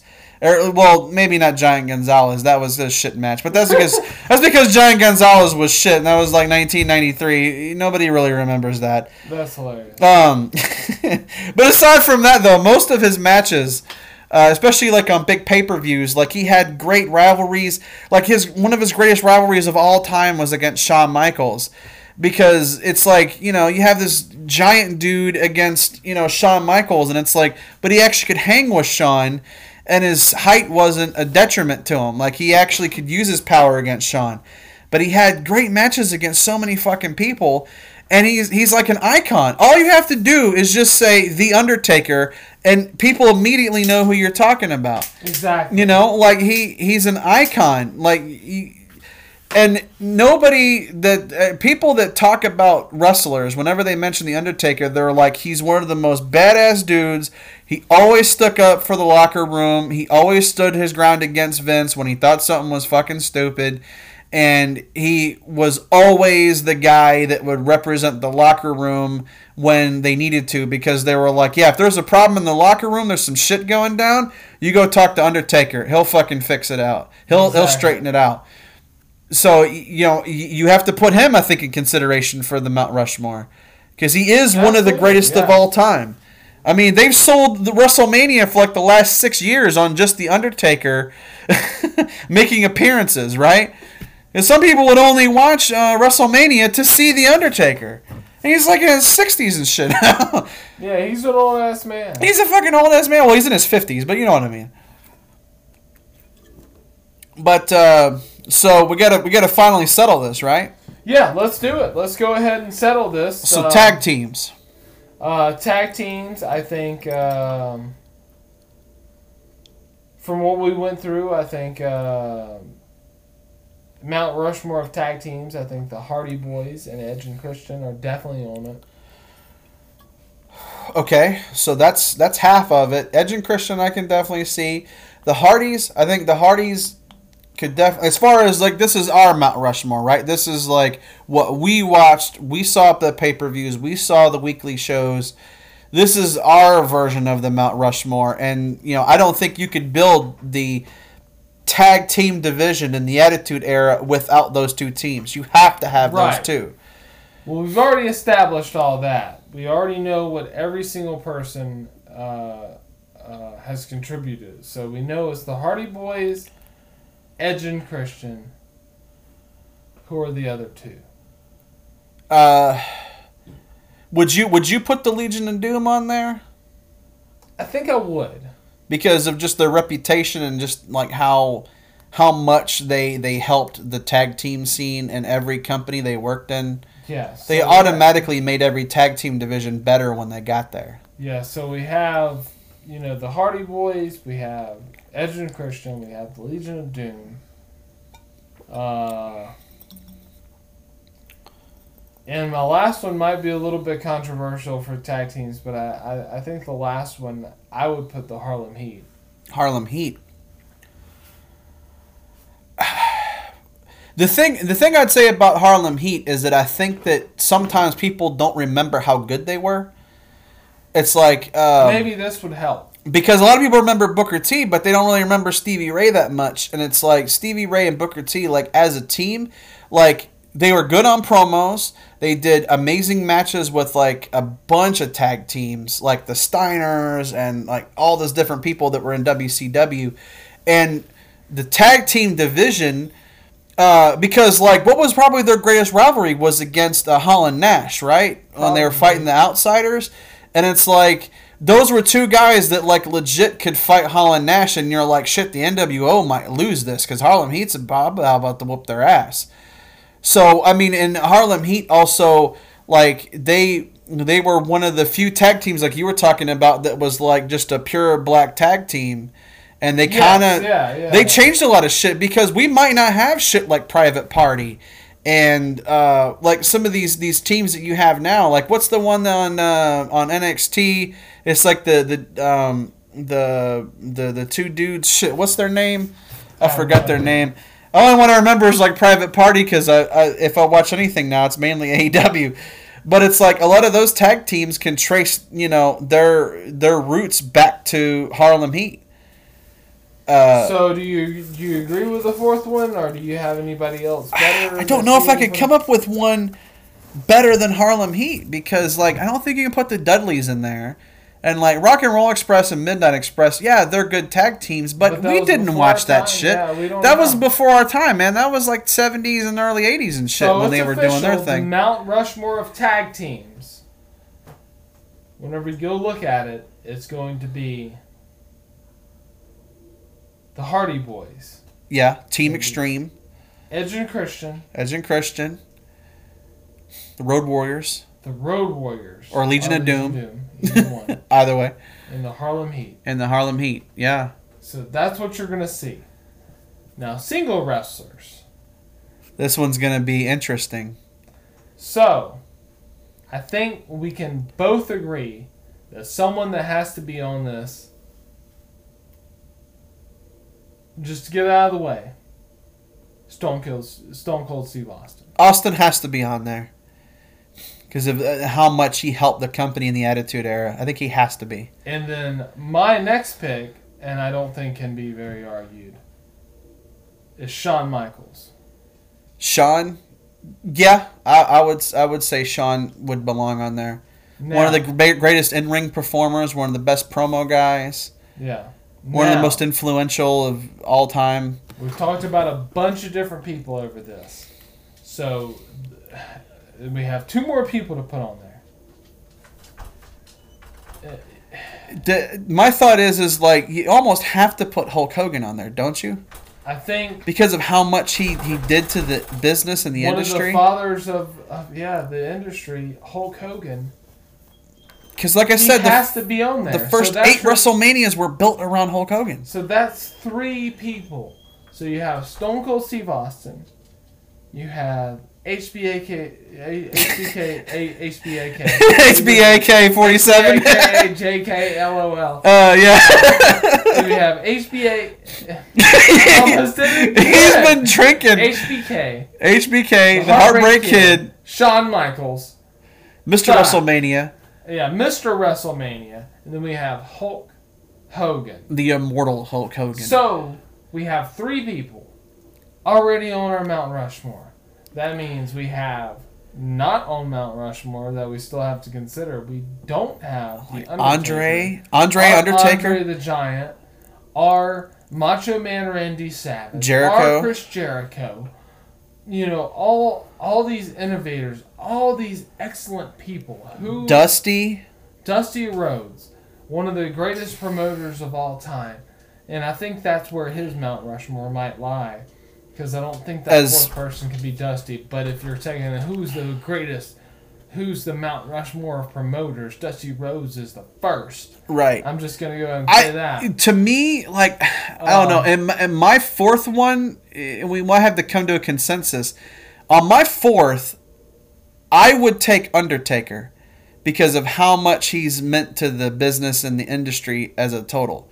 Because now, how much he's meant to the WWE as a total, though. Well, he's meant everything to WWE because he was in WCW and he didn't really do anything. But he what left. does he mean to all of wrestling?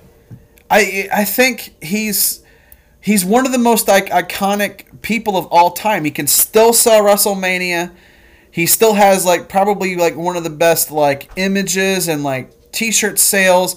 He's always been able to sell merchandise. If we're going by sales and images, it's Andre the Giant. That's the fourth one. Well, and the thing for me, and I'm not going to say that Andre doesn't belong to be fourth.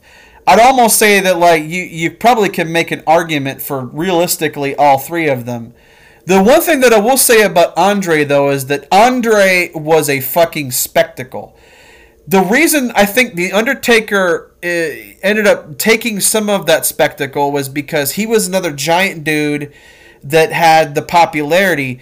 But would Undertaker have been as big if Andre hadn't died in the early 90s? That's the thing. He took his popularity from... If your only argument is what he's done for the WWE, because Stone Cold changed wrestling. Shawn Michaels made other people and other companies try to do what he does. Right. We even see it to this day. Look at how many people try to copy Shawn Michaels' style in ring. The Young Bucks is supposed to be one of the greatest modern day tag teams of all time, and basically they're just double Shawn Michaels. It's not a bad formula to copy, though, to be honest. I'm not saying it's bad, but what I'm saying is Shawn Michaels, we know, is one of the most influential people in wrestling history. That's why he has to be on the list, and we're not saying that has to be Bret Hart there. Because right. In a different timeline, in a different universe, it might have been Bret. diverged from Bret, and now we have a submission verse. Right. in this alternate timeline, but we didn't get that. We got the Shawn verse. Which is crazy stunts, super kicks. Crazy stunts and super kicks. That's what we got. That's in the this, Young Bucks. in this universe. That's Everything. fucking the Lucha Brothers. Zero miedo. No, none of that would exist without Shawn Michaels. We know that for a fact. Super kicks and Promos stunts, yeah. And main events and stuff like that wouldn't be the same without Stone Cold Steve Austin or Hogan. Hogan. Right. And we know that for a fact. There's no arguing it. You can't be like, oh, wrestling would be fine without Hogan. You're a liar. You're lying to yourself. You can hate the person, but you can't hate what he's done for wrestling. Right. Because he's done it and it's over with. He's already done it. They built 8 WrestleManias in a row on Hulk Hogan. 8 WrestleManias were built on Hulk Hogan. WCW alone, one of the biggest competitors, one of the greatest things, built their company based off of what Hulk Hogan did at the other company. Right, and built the NWO around Hogan. Hollywood Hulk Hogan built what the modern day heel is supposed to be. A lot of times they fell at it, but it's supposed to be you going from being like this really goody character to this amazingly, not even evil character, just amazingly like over charismatic character like Hollywood Hulk Hogan. Remember when they tried to do Hollywood Rock? Yeah, he was basically trying to copy Hogan. Hollywood Rock failed. Because it wasn't Hogan. The Rock was supposed to be this most charismatic movie star ever. And he came back and he got in a rivalry with Bill Goldberg. Right. And he was supposed to be the bad guy. Right. And he was trying to do the Hogan thing. And he couldn't convince the crowd that people he was didn't the hate bad him guy. enough. People hated Hollywood Hogan. People loved Hogan for 20 years. And then he went to Hogan and flipped it. That doesn't mean that The Rock succeeded and Hogan didn't. Actually, it means the opposite. It means Hogan succeeded, The Rock failed. Because he made Goldberg the bad guy, the guy that they were trying to push in the company. He failed to help push him, and then Goldberg failed. Yeah, and just kind of left wrestling for 15 years or whatever. So whatever you want to look at that, The Rock failed. Because he was supposed to be the bad guy, and he couldn't be it. Yeah. He failed. But, you can argue... Hogan could instantly go over and be like, let me tell you something, brother. And people are like, boo. And he's like, I don't care about that. He was doing stuff like that over there. People literally threw garbage at him. And then people are like, oh, and now modern day people are like, oh, CM Punk was so innovative. It's like, Hogan did that shit fucking 20 years before CM Punk ever stepped foot in a ring. Right. Hogan was talking trash about his own people, just like CM Punk was credited to do. So don't give that credit to CM Punk. That shit was Hogan. That's why CM Punk wasn't even in any of these lists. And I love CM Punk, but he's not going to make this list. No. He's not going to make this list. So we're trying to decide who is the fourth person. Right. Now, Andre, the one thing that I will say about Andre was that he was always a spectacle. And the fact that, in his early, when he was younger and his knees were still in good shape, he actually could wrestle pretty well.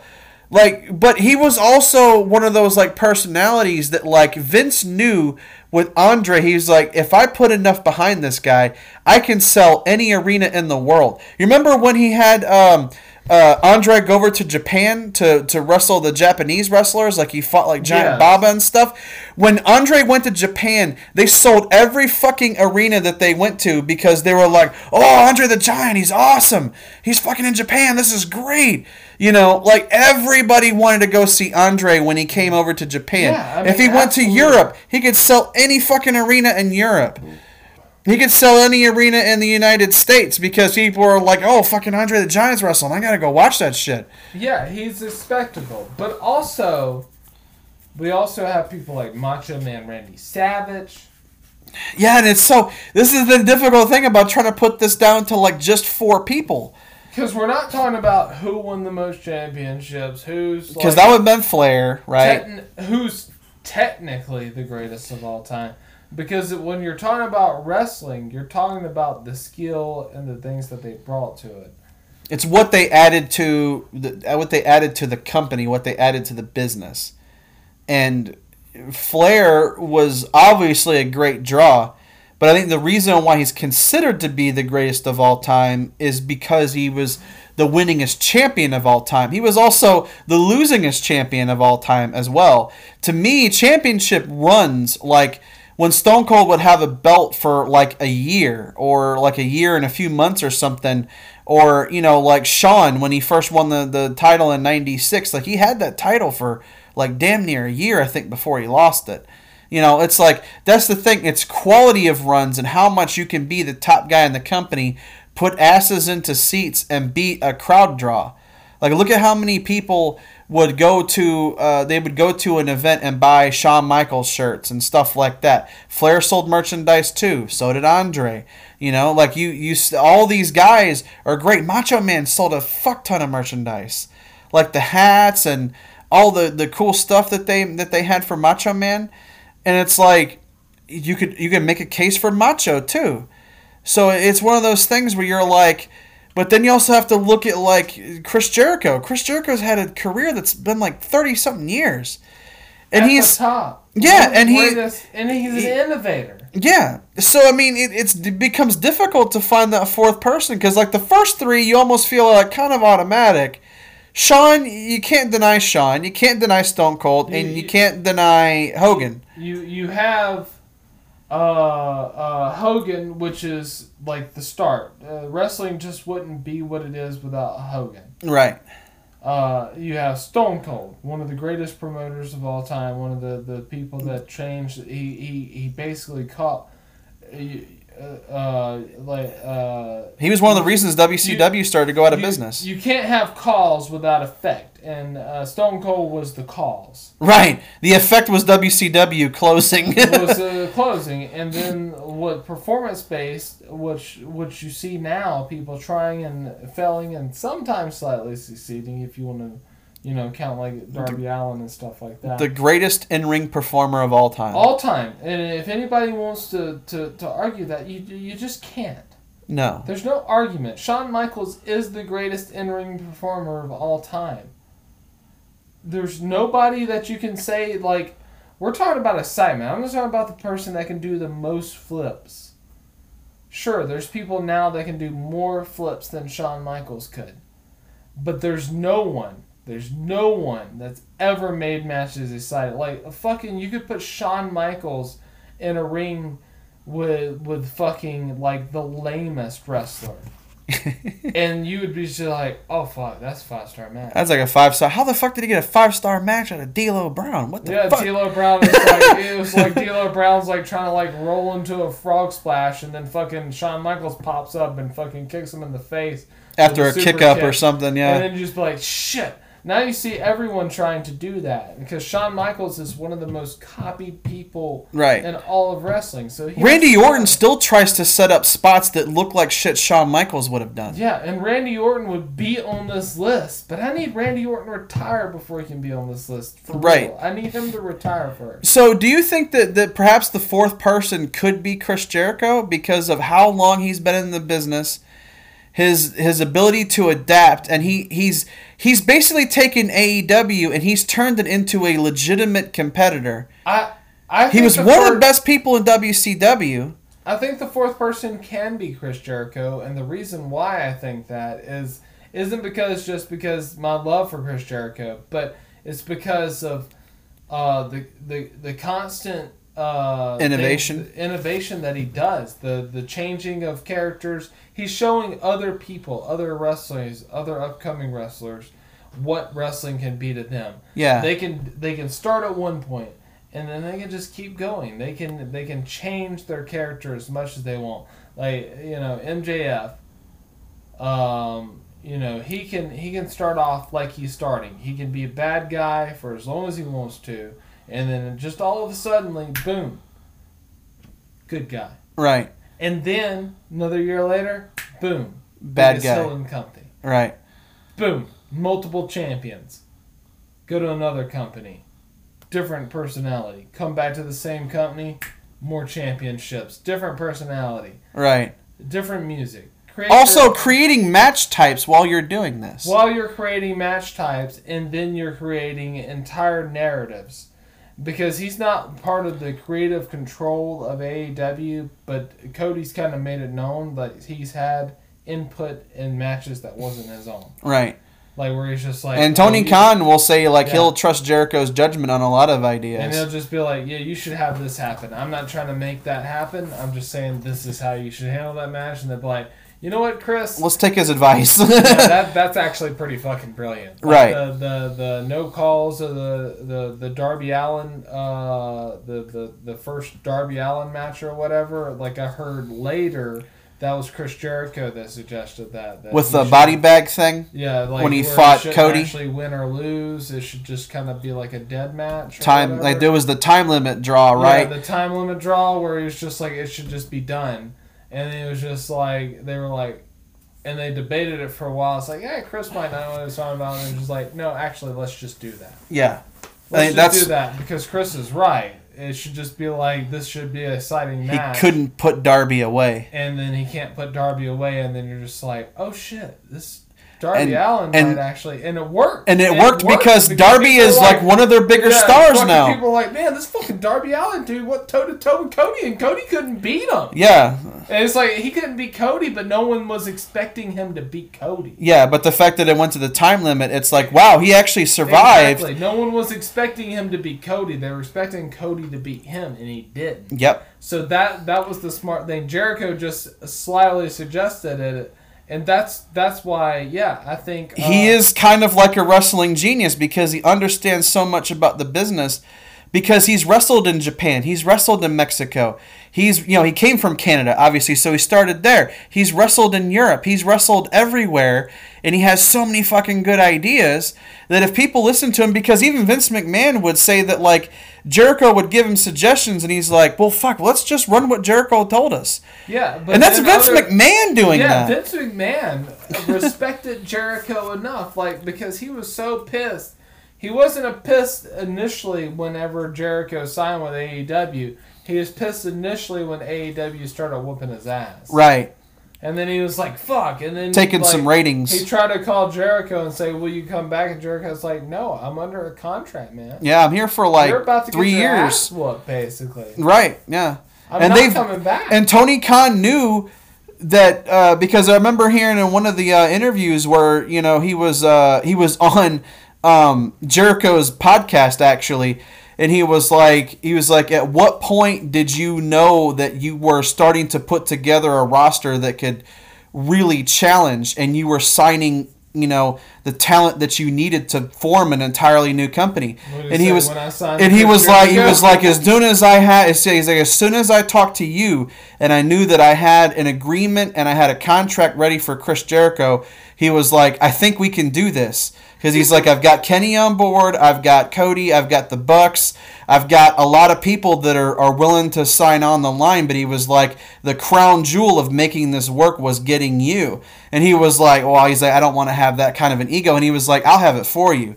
Because he was like, we built this company around you because we knew that you would be the crown jewel, that we could be like, we have Chris Jericho and nobody else does.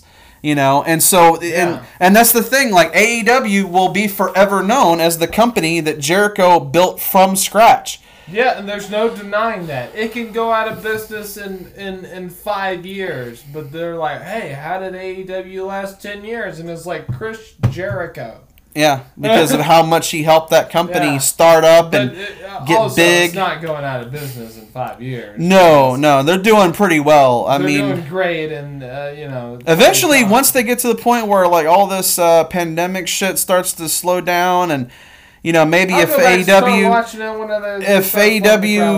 goes to Pensacola, or they go to like Biloxi or something somewhere around here, it'd be cool to actually go see a live event. I don't know if we'd be able to afford a pay-per-view. I don't know, maybe with some stimulus money. But it'd be nice to even just go to see like a Dynamite. Like if they're like, hey, Dynamite, in like February or something's gonna be in Pensacola. It's like, fuck, let's go to Pensacola and go watch Dynamite. They might do a pay-per-view in New Orleans or something like that. Yeah, that'd be pretty fun if they have like a big pay-per-view in New Orleans. That would be pretty fun. But yeah, that's one of the things. that I think is going to make this pretty good, because you've got Stone Cold, you got Hogan, you got Shawn Michaels, and Chris Jericho. Chris Jericho, I think I agree. So I think that pretty much wraps it up. Yeah, this has been the Mount Rushmore edition of Beyond the Hate. I hope you guys enjoyed. If you have any disagreements or whatever, I mean, you got some hate comments, and go fuck yourself. I'm just kidding. You always email us at beyondthehate@yahoo.com. And just be sure to rate us on iTunes. 5 stars. Yeah, rate us 5 stars, like the 5-star frog splash. Your ass and no, I'm just kidding. Give us 5 stars, like the 5-star frog splash from Rob Van Dam. Yeah, the original innovator of the frog splash. And that's the reason why I think he ended up doing it, was because it was a tribute to Eddie, right? Isn't that why he did that? Yeah, he ripped off Eddie. He ripped off It's a tribute to Eddie. Stop being a dick, Steven. That's kind of like the remaster remake argument. It's right. Like, are you ripping off, you're giving him a tribute. Yeah. And it's like, well, you kind of got famous off from it, so I think at that point it's not a tribute. You're ripping him off. Right. Hey, you're just kind of riding coattails. That's just my personal opinion. Yeah. He did it pretty good, though. But yeah, our shit's everywhere. Like, we're on Stitcher and Spotify and like Google Podcasts, Apple Podcast, Anchor, it's all over the place. I can't remember how many platforms we're on, but we're basically on everything that's not stupid. So everything but SoundCloud. yeah, SoundCloud can get fucked with the biggest of dildos. Yeah, we don't give a fuck about SoundCloud. They ripped us off and took our fucking money and didn't promote us worth the fuck. So fuck SoundCloud. Yeah, we're not mumble rappers, so we don't go on SoundCloud. We don't go on SoundCloud. Yeah, we're not Lil Pump. Lil Pump, is that a real person? That's a real dude. Yeah. Well, you guys just given the knowledge of Lil Pump? A Lil Pump, yeah. Lil Yachty, fucking Tekashi 6ix9ine. All those ass clowns came from SoundCloud. I'm glad we're not there anymore, because that place can get fucked. Yeah. We support Anchor. If you guys want to listen to some clown asses. And not ICP, because those are actually good clown asses. Who has the best ass? Jay or Shaggy? Jay has the junk. He has that fat ass. Fat ass. He has that too many Fagos in one day kind of ass. Yeah. Shaggy's too scrawny. Yeah. He got that skinny ass. He's got that skinny ass. We're gonna leave it at that. That's official. Right. Mount Rushmore of the ICP ass is Jay. Right. Do we have outro music, or are we just gonna end this shit? I feel like, hold on, let me. Should we play some ICP? I feel like I'm gonna play some ICP to do some outro now. If you don't like ICP, then hey, I mean, ICP was in wrestling, whether you like it or not. Yeah, they were in WCW for hell. They were even part of the fucking oddities, right? And Attitude Era WWF. Get the F out. Yeah, we want to put the F back in, because when they had the F, that was when it was the good shit. They had coup when they had the F. When they had the F and they actually gave a fuck, they gave an F. They were pretty fucking good. Now Vince sits in his little fucking ivory tower up in Connecticut. Or I think that's where the it is Connecticut. It's Connecticut, right, where the headquarters is. Yeah, the most boring place on earth. Right, yeah. He just sits up there now and just looks at his money. In his ivory goddamn tower. Right. I'm Vince McMahon. God damn it. Yeah. Okay. You're fired. fired. I'll play one of my favorite songs. Then we'll do this. We're gonna play some ICP for the outro. Here you go. Yeah. That's how you know it's a full wrestling episode, because we have wrestling music. But we've also got ICP, who are, wrestlers in their own right, as well as rappers. They're called Idiot Clown Pussies. Idiot Clown That's what ICP stands for, right? Okay. Right. Yeah, hope you guys enjoyed. This has been Beyond the Hate, and we're going to leave you with a little bit of, hold on, let me turn this down. This is riveting. Everybody's just waiting to hear what the track's gonna be. Okay. Before you drop the track on them. See you guys later. Peace.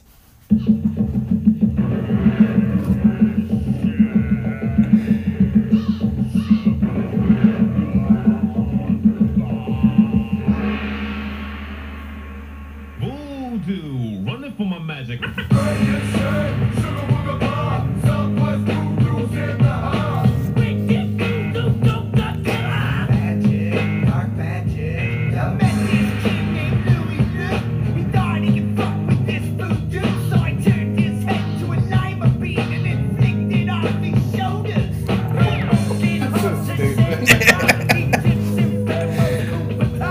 good shit though. This is one of the best tracks they ever made. It's Southwest Voodoo. Yeah, that's so good.